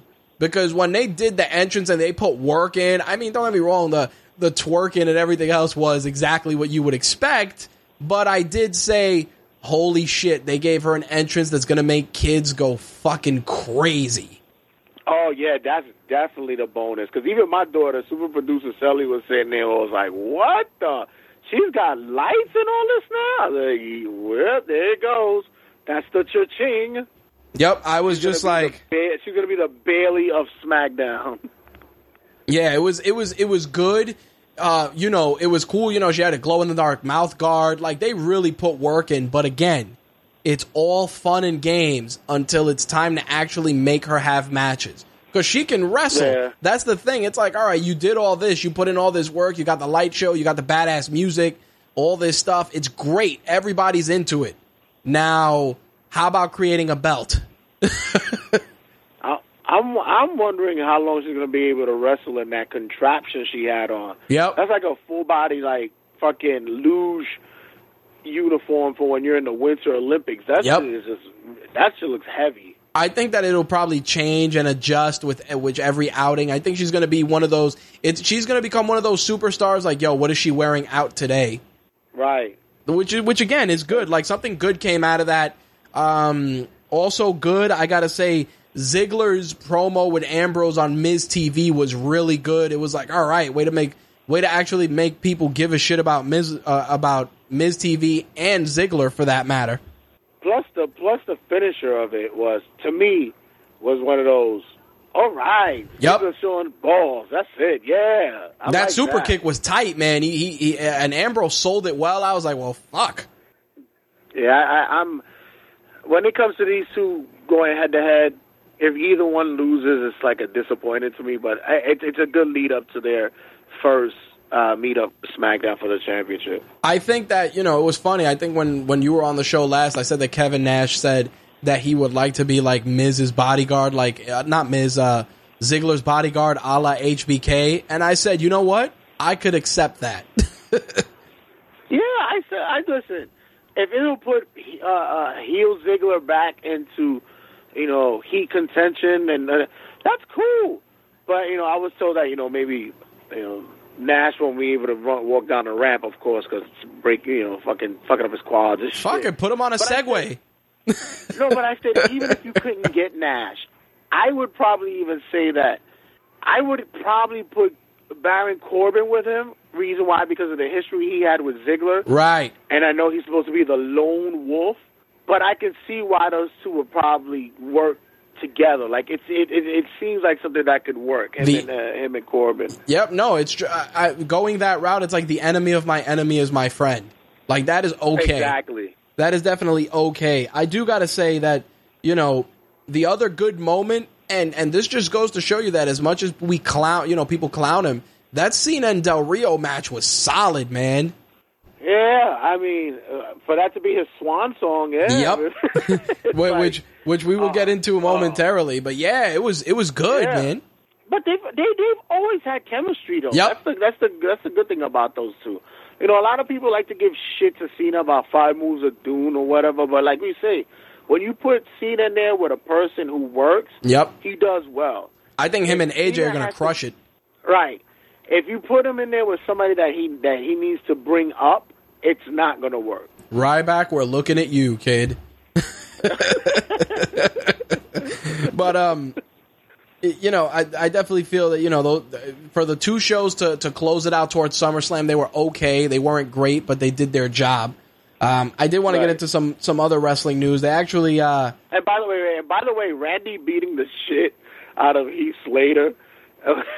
It's like, It was like you said, how far are we gonna go with? Well, that this? was the whole thing, man. When he was like calling Shane Stephanie and Daniel Bryan Mick Foley, I'm like, all right. Oh, hey, I told him no mercy. Hey, that's not a bad idea for our first pay-per-view. Yep. No mercy. I'm like, come on. It's like, oh. Yep. Wow. Yeah, it was bad. Couldn't we, huh? Yeah, I relegated that. I definitely relegated that to bad territory for sure. I did want to switch gears and talk about two things. We actually found out the cause of death for Balls Mahoney. Turned out he had a heart attack. Unfortunately, not a shocker. Nope, not a shocker. It is a sad case. Not a shocker, but like I always say, and I've said this before, it sounds morbid, but I'm always glad when it's not drugs. Yeah. As fucked up as it sounds, I'm glad when it's not, because again, it becomes the news story for, the next week. Oh, drug use in the wrestling industry. Oh, but they'll find a way to tie it in, because they'll say, oh, he had an enlarged heart due to whatever. But the best thing is to put up front. It's like, once again, this is not a drug-related case. Yep. Once again. On the injury side of things, Shelton Benjamin gave people, he popped up on Jim Ross's podcast. He said that he ended up tearing his rotator cuff while taking a suplex during an event at Pro Wrestling Noah. So, he worked with the rotator cuff torn for 2.5 months, man. And that's what I was saying, that it's been a nagging injury for a while. As somebody who's had rotator cuff issues, man, for him to tear it man, it's insane. I'm sure the recovery time he's saying is possibly 6 months, maybe a year tops. So, I think WWE's going to leave the door open for him, because he showed a willingness to come back, like guys like they were saying, guys like MVP, Tommy Dreamer, those guys allegedly, they felt that they were possibly insulted by the offers that they got. So, I think WWE's not gonna shoot look a gift horse in the mouth, so to speak, and shoot themselves in the foot. Yeah, I would prefer. I know they have to do some type of billing sometimes, because they want to get fan participation and anticipation for incoming wrestlers, but I don't think they should make those announcements too much. Like, especially for that, it should be more of a surprise than anything. Yeah, I think that they did it with they did it again with Kurt Hawkins, and I like Kurt Hawkins, but you got to take advantage of that relationship with him and Ryder. Like, that's a great way to just create a little group of a little faction right there. The King of Queens, and now he has these vignettes and promos that are also similar and reminds me of Matt Hardy version 1. That's right. It's Kurt Hawkins could slam a revolving door. It's like, cool, all right. Yeah, I think definitely. I'm looking forward to his return. But like I said, take advantage of that relationship with Ryder. It might even be interesting if you wanted to kind of do something with Mojo too. Like, Ryder starts hanging out more so with Kurt Hawkins. Like, yo, man, this is my boy, and Mojo's like, yo, man, but we're a tag. You know what I mean? Like, you could build some good stories there. I hope so, because Jesus, if anybody knows, I'm not a big fan of fucking Mojo. Nope, neither am I. Don't feel bad. I got the press release from TNA that Billy Corrigan is officially promoted to president of Impact Ventures, which is the parent company of TNA, and Dixie Carter now has been named chairman and chief strategy officer, meaning we're going to give you this title, and it is essentially the same titles that Robert De Niro had in Casino. You're the face. That's it. You're the vice president of beverage. We make sure concession goes through you. That's it. Like it's crazy, because it's like, who would have thought that the dude that was like the front man for Smashing Pumpkins is like the president of TNA? Listen, I say he's been a wrestling fan for X amount of years, and he's been dying to find a way to get in. He wanted to start even his own promotion. That's right. He was in talks to possibly working with Global Force, but he wanted an in. And he got in less than a year. This is what he's gotten in less than a year. So. And you know what it is? I kind of feel and it's still a long ways off, but there have been some bright moments on Impact. Yeah, I've been very entertained at what's been going on. There's a lot of talent that they have there that are showing some light in their character breakthroughs and stuff like that. But I'm just still not a fan on how they're doing booking. I'm not. This shit with Bobby Lashley with all 3 belts, 2K16 booking at its finest. Yep, I definitely can agree with that. I understand that you're trying to make Bobby Lashley a force. You know, you're trying to make him this you know, the pillar of your company. And don't misunderstand, I think that that's a smart move because Lashley has the crossover appeal. I mean, don't get me wrong, he still looks like a giant. He still looks like one of the Battletoads, but still, aside from that and his Ninja Turtle head, he's all right. You know, like obviously you're not going to get Brock Lesnar, but he does have that crossover appeal with Bellator and stuff like that. There's a way to do something with him, and that's great, but you're doing it at the expense of your belts.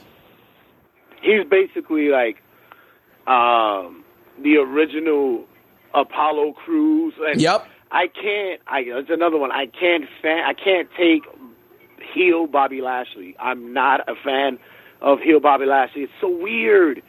You put a headband on him, and now he's a bad guy. It's like, ugh. I think he puts on the headband to hide his abnormally small ears. Yeah, and it's also a thing to where. Like that's I get what you're saying as well with the. It's like to me. It's like if you just gave Brock Lesnar the heavyweight title, the U.S. title, and the Intercontinental title. Yep. Fuck it. Since he's in MMA, that's what he does. Yep. He gets all the belts. Exactly. And that's what they're doing, and I understand, like I said, the long game, but you're sacrificing titles and performers that can really bring some prestige to that, you know, like Zema, like all that work that Zema Ion did to get past nearly crippling that guy a few years back. Right. And now it's like, all right, you know, Bobby Lashley has your belt. Like, okay. And what's now they're changing their They're changing the one belt. Which I'm glad they actually did that because that belt was fucking worthless. Yeah. That was a worthless belt. That's the kind of belt that it's like I am the champion of fucking paper clips and donut eating. Like, get out of here. And it's probably one of the worst match stipulations that you could ever put together when it comes to wrestling. Yep. Fucking put the belt in a mountain match. Put the belt back on the hook. It's like while you're up there, screw in this light bulb that Dixie forgot to fucking put up earlier today, being, you know, the head of janitorial services. And did you hear what's the new belt is going to be about? Yeah, they're going to do like kind of with MMA rules and judging and rounds. I'm like, I said that. Yeah, it's just another belt for Bobby Lashley to win. It's their MMA belt. That's what that is. Oh no, I'm glad that somebody. But their bright idea was that. Yep. But I'm like, who does the judging? You already know the storyline angle is going to be that one of the judges is bought or they're crooked. Of course. You know, it's like, yeah. It was crazy stuff, man. I did want to talk about two other things. I heard that Sabu is doing they're doing a GoFundMe. Rob Van Dam actually put out a video because Sabu needs hip surgery. And the GoFundMe is going to cover pre-op procedures, the surgery, and post-op, including physical therapy. They're trying to raise $50,000. Jesus. I mean, I don't know. They have to build him a whole body of what that guy's been through. Well, yeah, that's the other thing too. I mean, I you know, the GoFundMe thing is like I understand, and you know, I definitely would be inclined to donate. But it's also interesting because a lot of people were saying, like, you know, are these those situations where if he had a Legends deal, he would, right, you know, he wouldn't be, he'd be better taken care of. And then I remember he's one of those guys that's on the litigation with the whole concussion suit against WWE. He's on that as well. And there's always been on and off again rumors about substance abuse issues. So are those still rumors, or I thought those were declared? Oh well, you know what it is. I don't want to. Allegedly, right? Well, that's what I mean. I don't want to disparage the guy if he's clean, but there's always been that. In shoot videos, he's not doing drugs on the shoot videos. No, not at all. No, it's all good. But it's just interesting because when people saw the GoFundMe, I mean, I saw the video and it's cool that Rob Van Dam's going up to bat for his boy, and that's cool. I was like, man, if he wasn't in that lawsuit, or if he would have got a Legends deal, even if he got a Legends deal to pop up on occasion, would we be at this stage, And you listen, no one could be surprised if even like WWE, who's they've been known to do certain things, that they'll go, we'll throw 20,000 in there. Like they've been known to be charitable to people who've been dickheads to them. I agree. It's just a matter that the wound is a little too fresh for the concussion lawsuit. Right. And then I heard that Bagwell is coming out of nowhere like, oh, you guys got to pay me for royalties. I'm like, dude, come on. Royalties for what? I have not seen anything Bagwell related. Yeah, man, he's trying to put a lawsuit together for like royalties and stuff, and I'm like, all right, dude. Again, Bagwell, you were cool when you were there, but yeah. They didn't even create a wrestler or a downloadable content for a WWE game. What else royalties at? So please. Listen, I will say that I would rather have Scott and Rick Steiner in a game any day of the week before Bagwell. I would take Scotty Riggs over Bagwell. With or without the eye patch is the question. I'll take one half of the American males, and it won't be Bagwell. That's it. Scotty Riggs with the eye patch and Van Hammer. That's it. I'll take those two. Or the Demon. I'll take the Demon. Oh my God, Dale Torborg. Yes. Interesting news story. Big Show was saying that he that this year may be his last with WWE, and that he's in the best shape of his life as he prepares for his match with Shaq at WrestleMania. I have nothing to say to that. He does look good, though. If you've seen his pictures, he does look really good. He was doing, like, yoga. I'm like, Jesus Christ, dude. Fuck. That DDP yoga is the truth, man. Yeah, I know a couple people that are doing that, but it's just crazy because he's like, Big Show's 44 years old, and whenever you want to have a freak show match, it's always the Big Show and, like, Akabono. You can always bring Big Show out. And I watched that be like the niche that happens for him. He'll be the Undertaker of like goofball matches. Like, that's what you're gonna see at Mania. It'll be like fucking Big Show versus Fetty Wap or something. Oh my God, you never know. I mean, him fighting Shaq is kind of cool, especially because Shaq is just a massive human being. But unless Shaq all of a sudden comes out there and has like legit wrestling skills, it's gonna be the I gotta go take a leak match of WrestleMania. Oh God, can you only imagine? I'm just picturing Karl Malone with with Karl Malone. That's all I picture. One body slam and let him learn one big move finisher, and that's it. I gotta say, man, that it's interesting also because, we talked about the Big Show facing Shaq, but it's also interesting because Goldberg is making appearances this weekend for WWE.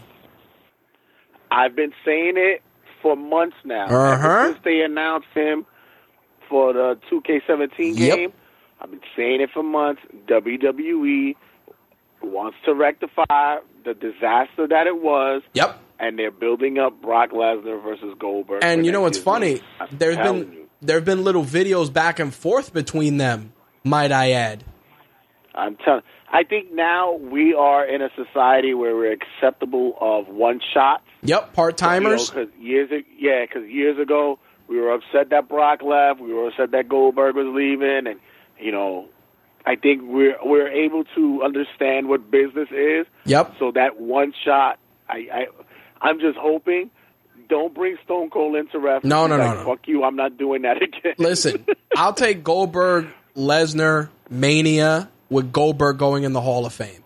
Yeah, that's what it looks like. It's going, and I don't know why, but okay, whatever. You know what it is, man? As much as people give Goldberg shit, I gotta be honest.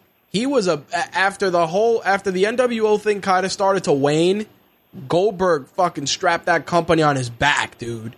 I gotta keep it real. He did. Yeah, but you know what? There's so many individuals that we saw that had like a good 1 year, possibly 2 year run, like that kind of thing going on. Right. And it's like, he's still, I'm still rubbed the wrong way by him. And I would not be happy to see him going before the likes of like a Kurt Angle or some shit like that. Well, answer me this.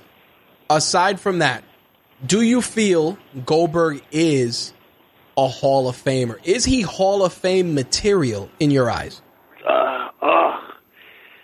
I know I'm going to get shit for this, but no, I really don't. I don't think so. I don't think he's Hall of Fame material. No? And not to knock it Hall of Fame, because there's a lot of motherfuckers in there that's not Hall of Fame, that was Hall of Fame material either. They shouldn't be there, but I don't think so. I don't think he's that. He was a great novelty for that moment, but I don't think I wouldn't put him up there. I gotta be honest, and this is, if you look at WCW as a whole, I would honestly, I'd put in Steiner before I put in Goldberg. I'll put in Luger. Is Luger in there? I don't think so. No, Luger's not in. Well, he also did almost. I think he is kind of partially responsible for Miss Elizabeth being dead. So I kind of. You have a porn star in there. You have Sonny in there. You have a porn star in there. Yeah, but Sonny kind of just turned the corner after that. So like I'm because her Skype videos were they didn't count. Yeah, her Skype videos didn't count. But I gotta be honest. It's like when I look at WCW, and Jimbo. I asked Jimbo Slice. I said, is Goldberg a Hall of Famer? And he said yes, 100%, because strictly the impact he had on the business. And taking his statement, that goes back to what I was saying. It's like, yeah, the guy had a good year or so, but he was another guy that was who WCW would send to, late night with this guy and, talk show appearance on this. You know what I mean? He was that guy. Yeah, but that's what I'm saying. Like I watched the Goldberg DVD, and I was there during I was the one that was bouncing back and forth from WCW to WWF at the time. As was I. And I was the one, when I knew Goldberg was going to go on, I changed over, of course. But being older than I am, and he made the mention of impact. Am I missing something? What impact am I missing? Well, I don't see what impact he made. Well, no, here's what to go back to what I said before. You got to remember, the NWO came in, WCW got on the map. Then the NWO then WCW just sabotaged their own creation. You had NWO Black and White, NWO Red and Black, NWO LWO, fucking Blue World. All it was just a fucking clusterfuck. So the novelty of the NWO wore off. So remember, this was right before, Booker T ascended from being G.I. Bro. You know what I mean? Right. Like, and you got to look at that too. It's like Booker T's a Hall of Famer, and it's like it took Booker T was in that same role at one point. I would have, if you're going to talk about somebody who impacted, I would have said Diamond Dallas Page before Goldberg. I agree. I would take that bit. Yeah, I would take him before Goldberg. He changed the game at WCW. Like, he was the one that was anti-NWO and stood that way. Right. And but you know what it was? And he came from his old background, right, his elderly wrestling, and became their champ. I would take him. No, I understand, but you know what it is? When you look at Goldberg's body of work, he became WCW's manufactured superstar. You know what I mean? Like, when it came down to it, he was a homegrown product that actually succeeded in getting them mainstream appeal. And to that respect, I can understand why WWE would want to acknowledge that. But I'll tell you this, if Sting hadn't gone in there first, I would be pissed off, Oh, yeah. Because Sting, You ever seen his DVD? His DVD is like 24 minutes long. Yeah, but you know what it is? Goldberg was created to be that guy, you know, to carry the company into the next millennia, so to speak. And he did, but they sabotaged him too. This is the same guy who lost to a fucking cattle prod. And look at this. WWE and THQ and 2K have prided themselves on, you know, their showcases. You know, they had the Stone Cold one and all that stuff, right? This year they threw up their hands and they said, we can't do them for Brock and we can't do them for Goldberg. It's like, what showcase can we do for these guys? It's like, what there's really nothing to tell. Like, you know what? I don't know. I would probably, if I had to do a story mode, I would do the streak. Because think about it, dude. He did have some crazy moments during that streak. Him jackhammering the Big Show to this day will always stick out. But that'd be the sort of showcase because you would have to do every match in less than a minute. Yep, but that's the achievement. And you would always fail. That's the achievement. You'd start the match and you'd have to hit the spear and the jackhammer before like 2 minutes.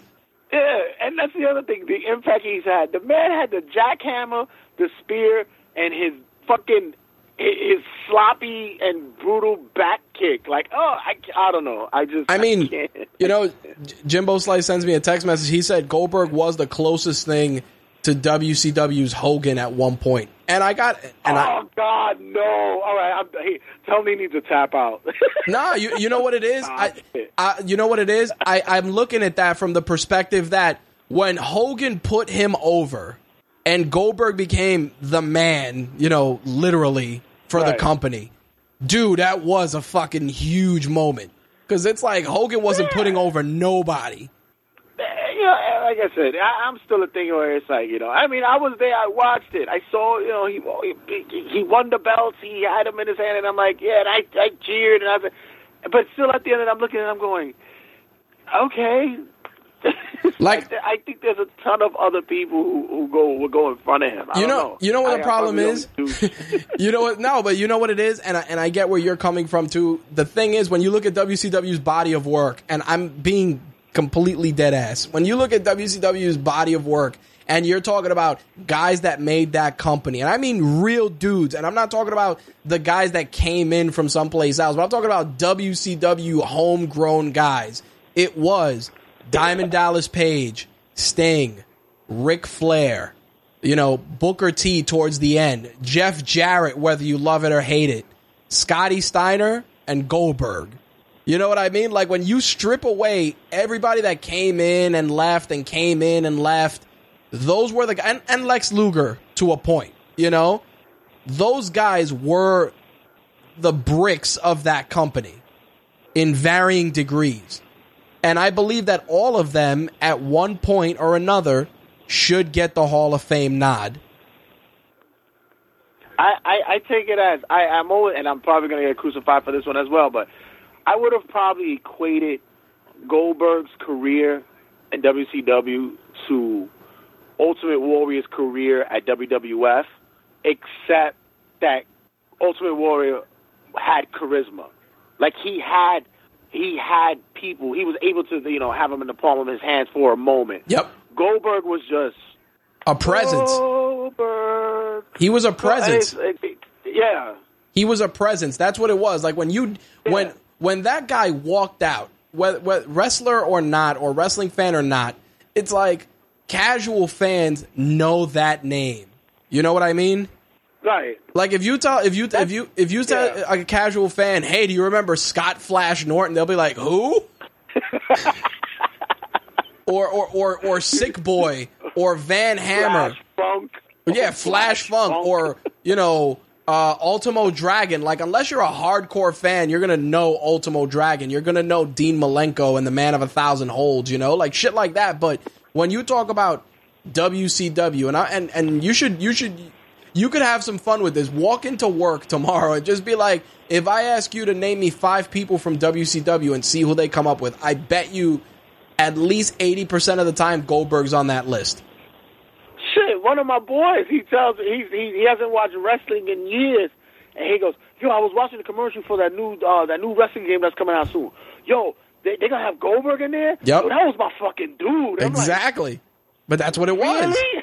But that's what it was, man. That's what it was. Like, when it comes down to casual fans, dude, Goldberg reached that audience because he was larger than life. Like, I worked with a guy, his name is Matt, he lives in California now. He said, yo, Goldberg is my dude, man. There's nothing makes me happier than seeing a Jew drop people on their heads. I was like, what the fuck? But that's what I mean. He was. I guess that's his groundbreaking entry into the Hall of Fame. Then a Jew who drops people on their heads. There you go. But it's funny because, like I said, he's going to be in New York. He's doing appearances and they're saying that all the appearances are on behalf of 2K. But it's just interesting. Very, very, very tongue-in-cheek, yep. if I do say so myself. I think that if Lesnar beats Orton, which we'll go through the picks in a few minutes, I wouldn't be shocked if you get the Goldberg coming out with the cops, Dude, I was just saying it for my show this week. I said if Lesnar and Orton close, because I don't believe the championships are going to close SummerSlam, because I don't think each show wants to make their show seem like they're the better show by having their belts closed. Lesnar and Orton might close. I said there has to be a unveiling of something that happens. But You're right. It didn't escape. I thought Taker, because there's rumors of Taker coming out. But you're right. Goldberg would possibly the most logical choice to come out at the end of SummerSlam. Yep. And dude, in that building, they're gonna blow the roof off when that dude comes out. Yeah, that's gonna it will explode, and then he'll come out on Raw. It'll be even more crazy. Yep. Yeah. And I would laugh my ass off if he spears Brock. I'm sorry. Huh? I said still not Hall of Fame. Oh yeah, I definitely get where you're coming from, dude. I don't, you're definitely entitled to that. Like I said, it's funny because he's one of those guys that he'll come out, part-timer or not, and people will fucking mark out. That can't even be ignored. On to one other thing I did want to mention, of course, and I mentioned this at the top of the show, wellness violations. Alberto Del Rio, see you in 30, followed by his English sex puppet Paige, see you in 30. Is this really his first, though? Yep, it is his first. Oh, I'm surprised. I didn't think it would be his first. It is also her first, but it makes me wonder, man, because if you've been keeping up, and I'm sure you have, Paige has kind of always been the subject of, diva that was seen, detained by police, and shit like that. And I'm just like, something else might be afoot. I'm looking at, they're going to be out soon. They're going to leave. They're going to do the Punk and Paige? I mean, the Punk and AJ? AJ. This is their little bye-bye. She's young. She thinks she knows it all. She could always run back to mommy and daddy's promotion back in England. Yep. He's always had a chip on his shoulder. Whatever. I think this is their pretty much their preparation of their swan song, and it sucks because both are talented. Yep. But you know what it is? It's a dent for a show like SmackDown, because it's like a guy like Del Rio, whether you love him or hate him, it's like you're trying to cultivate the quote unquote Latino audience, And it's I'm already betting it's pot. They both smoke pot with each other. You think it's pot? Yeah, I think it's pot. All that little white powder. Yeah, I kind of feel that Paige might be into the party powder. I think so. Powder. I think she's into the party powder, and she started dating Del Rio, and she was like, hey, take a hit of this, and Del Rio being Del Rio was like, yo, I got to keep up with this little young chick. I'm not exactly young. Dame ese polvo, mami. I gotta see that's what that nigga was yelling. Dame ese polvo. 18 lines. Mami, that's it. 18 lines of baby powder. Like, what are you doing? But we'll see them in 30. We'll see what happens with them in 30 days. Before we get into the wrestling picks, we know our friends at House of Glory got a show this Friday. Our very own Jay Santee will be there with the regulars, including Josie's boy. Great matches on deck, including the Hardy Boys back together. We'll see if it's Broken Brother Nero or not. along with Matt Hardy taking on the Private Party, which is huge. Yeah, that's big, especially for a Private Party. They're going against their idols, and these guys are young, man. They're young kids, and they actually being able, especially for Isaiah Cassidy, who's barely 19 years old, and That's he's right. going against his idol. It's like it's a big thing, a big accomplishment for them. Yep, and then of course EC3 putting the belt on the line against Smiley, which I think is going to be a ridiculous match. I'm hoping for shenanigans in that match as well. Oh, I'm sure there's going to be some. I think there'll be shenanigans in that Galloway Chris Dickinson match too. Oh man, that's the one I'm looking forward to, man. If you guys have not seen Chris Dickinson, YouTube him. The guy is a fucking monster. That is going to actually be a really good match. And I got to say this, man, Sonya Strong, you know, who's been a guest on TRSS, man, she's come a long way when she's doing a match with Mickie James. Another one who's meeting their idols as well. Hey, man, listen, House of Glory even had a friend stop by at their school today. Yes, they did. The legit boss themselves. Check it out on their House of Glory page on Facebook. They had right. the legit boss, Sasha Banks, in their house. Yep, Sasha Banks getting a work in, and then EA James taking on Big Daddy Cruz. I saw EA James wrestle at the Lucha Libre promotion not that long ago, man. Really talented young prospect. Long way as well. Yeah, he's come a long way. Yeah, so definitely a packed weekend. Like I said, we got TakeOver, we got SummerSlam, we got House of Glory here in New York, we got UFC 202. But let's get into these picks. We got NXT TakeOver. We got the debut of Ember Moon. She's going to be taking on Billie Kay, who is essentially black-haired Stacy Keibler. Pretty much. Or it's isn't she like the black hair Eva Marie with the way she dresses? When she now she is, yeah, a little bit with the long trench coat, with the long cape or whatever that is. Yeah, Ember Moon looks incredibly promising. I've seen some house show footage of her. Has a little bit of that Mortal Kombat vibe, and she has a finisher that is amazing. Yep, I've heard good things. It's like a jumping RKO type thing. It's sick. I also we both know at this point it's a no-brainer. Ember Moon is so going over. Oh yeah, that finisher is going to be shown that night. Yep. People are going to lose their shit. Austin Aries, No Way Jose. Oh, there's no as much as No Way Jose's in Brooklyn where all his Dominican people is going to be at. Yep. Austin's definitely going over. Got to be. I agree with that. I think they're going to let everybody likes him, and I think he's cool, but I'm not really sold on him yet. But yeah, it's definitely Austin. I don't like his baseball player punch shit that he does. I don't like that. I'm like, yo, really, Pedro Martinez? What are you doing? Beat it, fucking scram. Dress like he does like a palero. Right, and he does his festus changeover when he gets disrespected. Yeah, I don't like it. He becomes very angry. Don't like it. I also, Bobby Roode debuting with his kick-ass theme song, taking on Andrade Cien Almas. You clearly know that Cien's honeymoon is over because Bobby Roode is not losing. Can we change that guy's name already? My God. It's like, yo, just nobody in North America could actually say the freaking name fully unless you're Mexican. That's Mexican. That's Magic. I'm glad that you actually were able to pull it out. Yeah, dude, that's Magic Miguel right there, kid, instead of Magic Mike. It's like, yo, why do you come out dressed like a Chippendales dancer, dude? Like, what is the deal? You know that we joked about his Instagram, the feather in his cap. Yeah, it's like, nah, keep it moving. Gargano and Ciampa taking on Dash and Dawson. I think we're going to see a title change, and I think Johnny Wrestling and the Psycho are going to put in that work. I believe so too, and I like those guys. That match that they put up against each other in, was amazing. Cruiserweight Classic was amazing. But them as a tag team, which I never thought that they were going to do, but they finally pulled the trigger on it.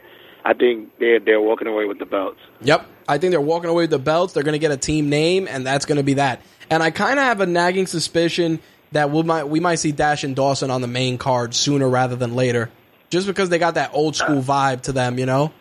Hey, I was hearing rumblings of the same thing, but I'm not quite sure yet because I think they still want to push that tag division right now. So, yeah, I see Tommaso and Gargano getting over. Yep, I agree. I mean, those guys that they got now, TM61 are pretty dope. Yeah, man, they've been good. Yo, if you guys haven't seen them, check them out on YouTube. They have a lot more stuff as in tag team moves. That's like unbelievable.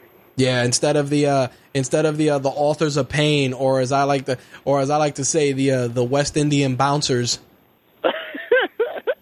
That's the old Shield, the extra larges that they couldn't. That's it. They didn't fit Ambrose, and that's the same one. Yep, seriously, dude. I'm like, all right, I get where they're going, but it's like those guys not talking. Like, if Paul Ellering doesn't start talking soon, that shit's gonna wear thin quickly.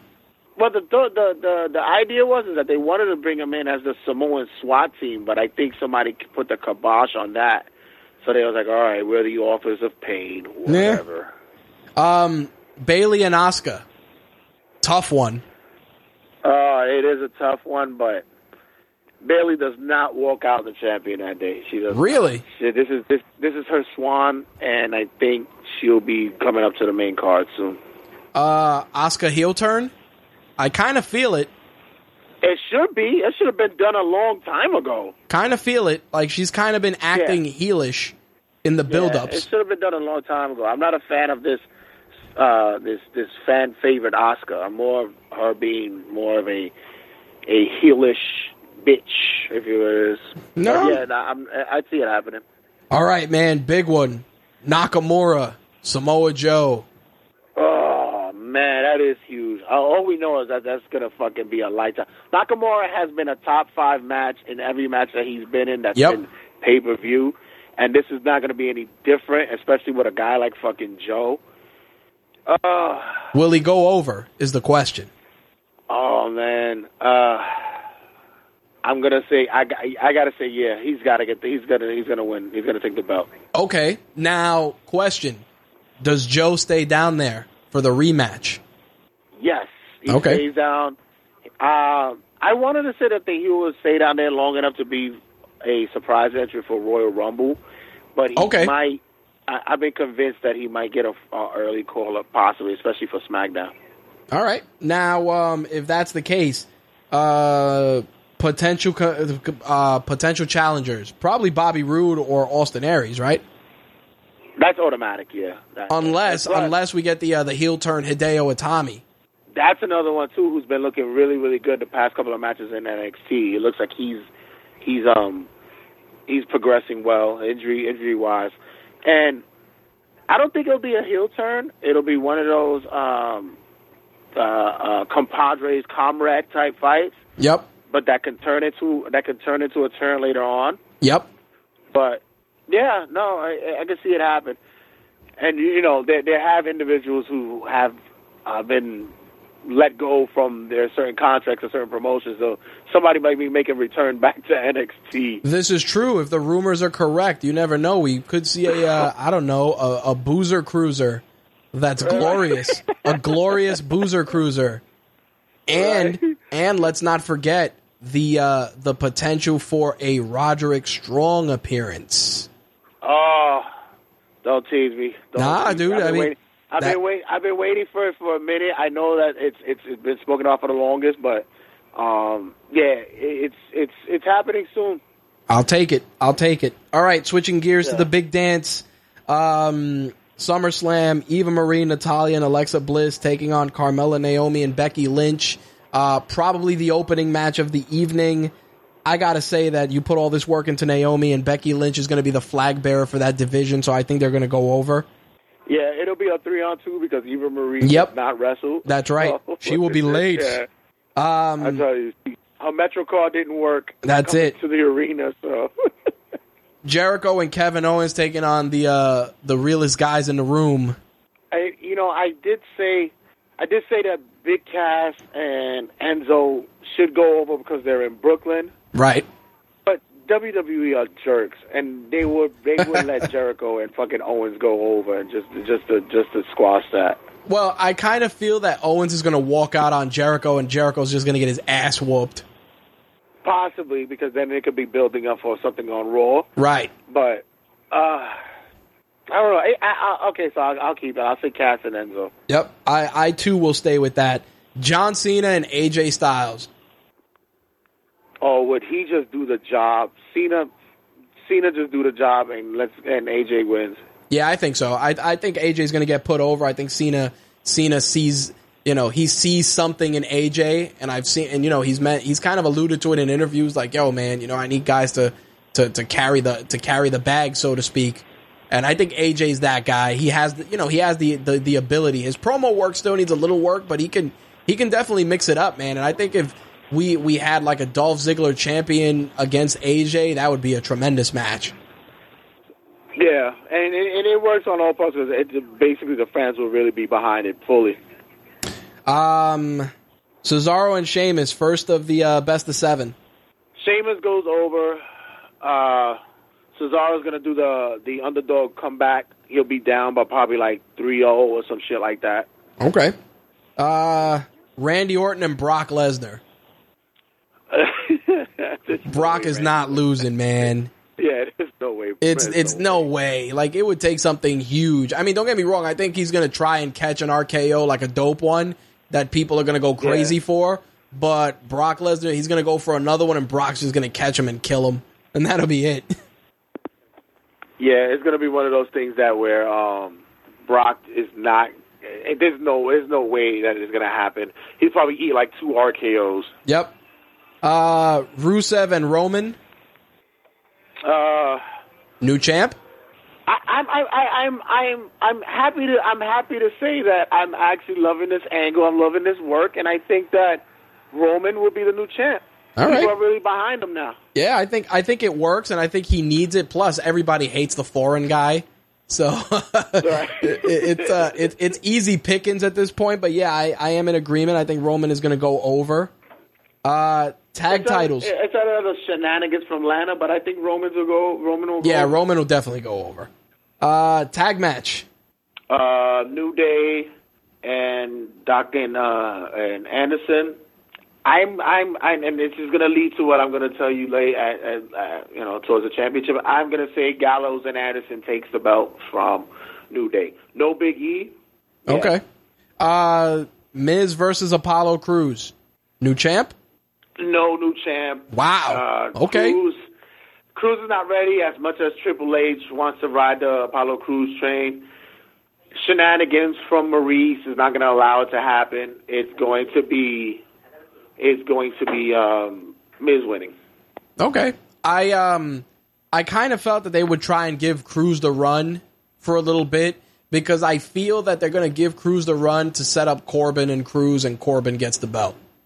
I think that might be the follow-up coming SmackDown's pay-per-view. That's where the belt will be turned over at. Okay. Sasha Banks and Charlotte, besides being match of the year, possibly.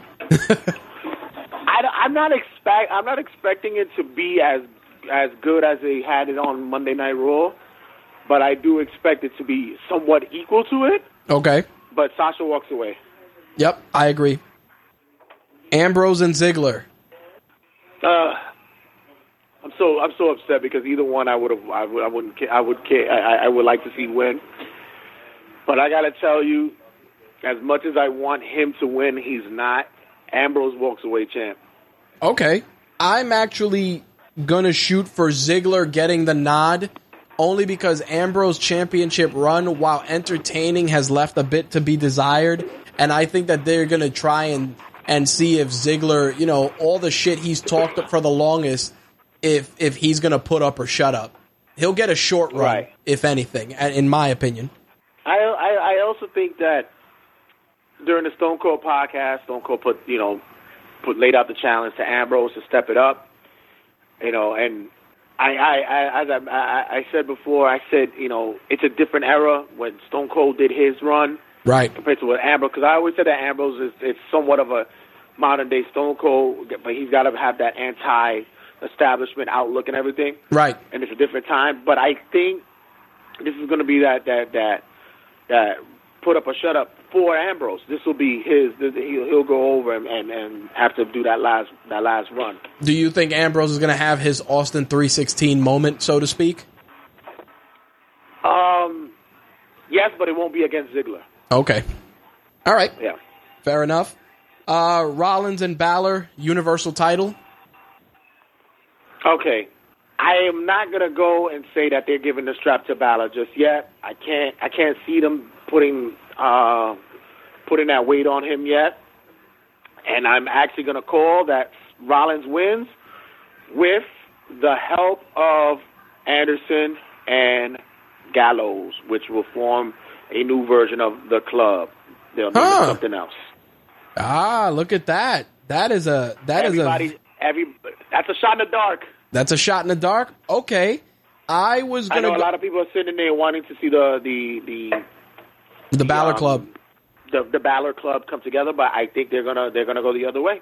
Okay. And really draw heat. That's really gonna be heat, because like, you motherfuckers. I think Balor is gonna go over because you've put so much energy into creating this character, that I gotta say that even though Balor's not super old, he's not super young in wrestling years, so you want to get the best matches out of him possible. Right. So I honestly think he's going to go over, but it will be short. It'll be the let's send the crowd home happy win. I think they'll be happy anyway, because everybody, as much as you want to boo, have the thought that you got to boo Rollins, people love that guy. Or so the other alternative is Balor wins, club comes out, they whoop Rollins' ass, Balor turns heel, and that's that. Which was another aspect I thought, but I'm going 100 ride or die. Club win. Club helps Rollins win, and they start off the regime at Raw with all the gold. Okay, there you have it. Yeah. All right. Those are our picks, ladies and gents. Anything else you wanted to add? Man, listen. Make sure you check us out on the Regular Season Sportscast page on Facebook, also on Instagram at Regular Season Sports. Be sure you check out us on the Twitter at RWJSanty, as well as on Snapchat, WaterbedRedRW. Be sure you check out the YouTube page, the Regular Season Sportscast page. Got a lot of stuff I've been added on there. That's right. People have been very supportive, very, very cool, looking at them, doing reviews, previews of everything sports-related. Like that 2K17 series? Games. Like that? Yeah. Really nice. Next is coming up. Yeah, next is coming up is the Madden comes out, so I got to do something for that. Yep. Make sure you check out everything that was with RageWorks.net. CallMeWhenIt'sOver.com, TRSSPodcast.com, RageWorks, Black is New Black. Guys, support the movement. Support there you go. We got TRSS Overtime, views from the 536 section. Fat Matt.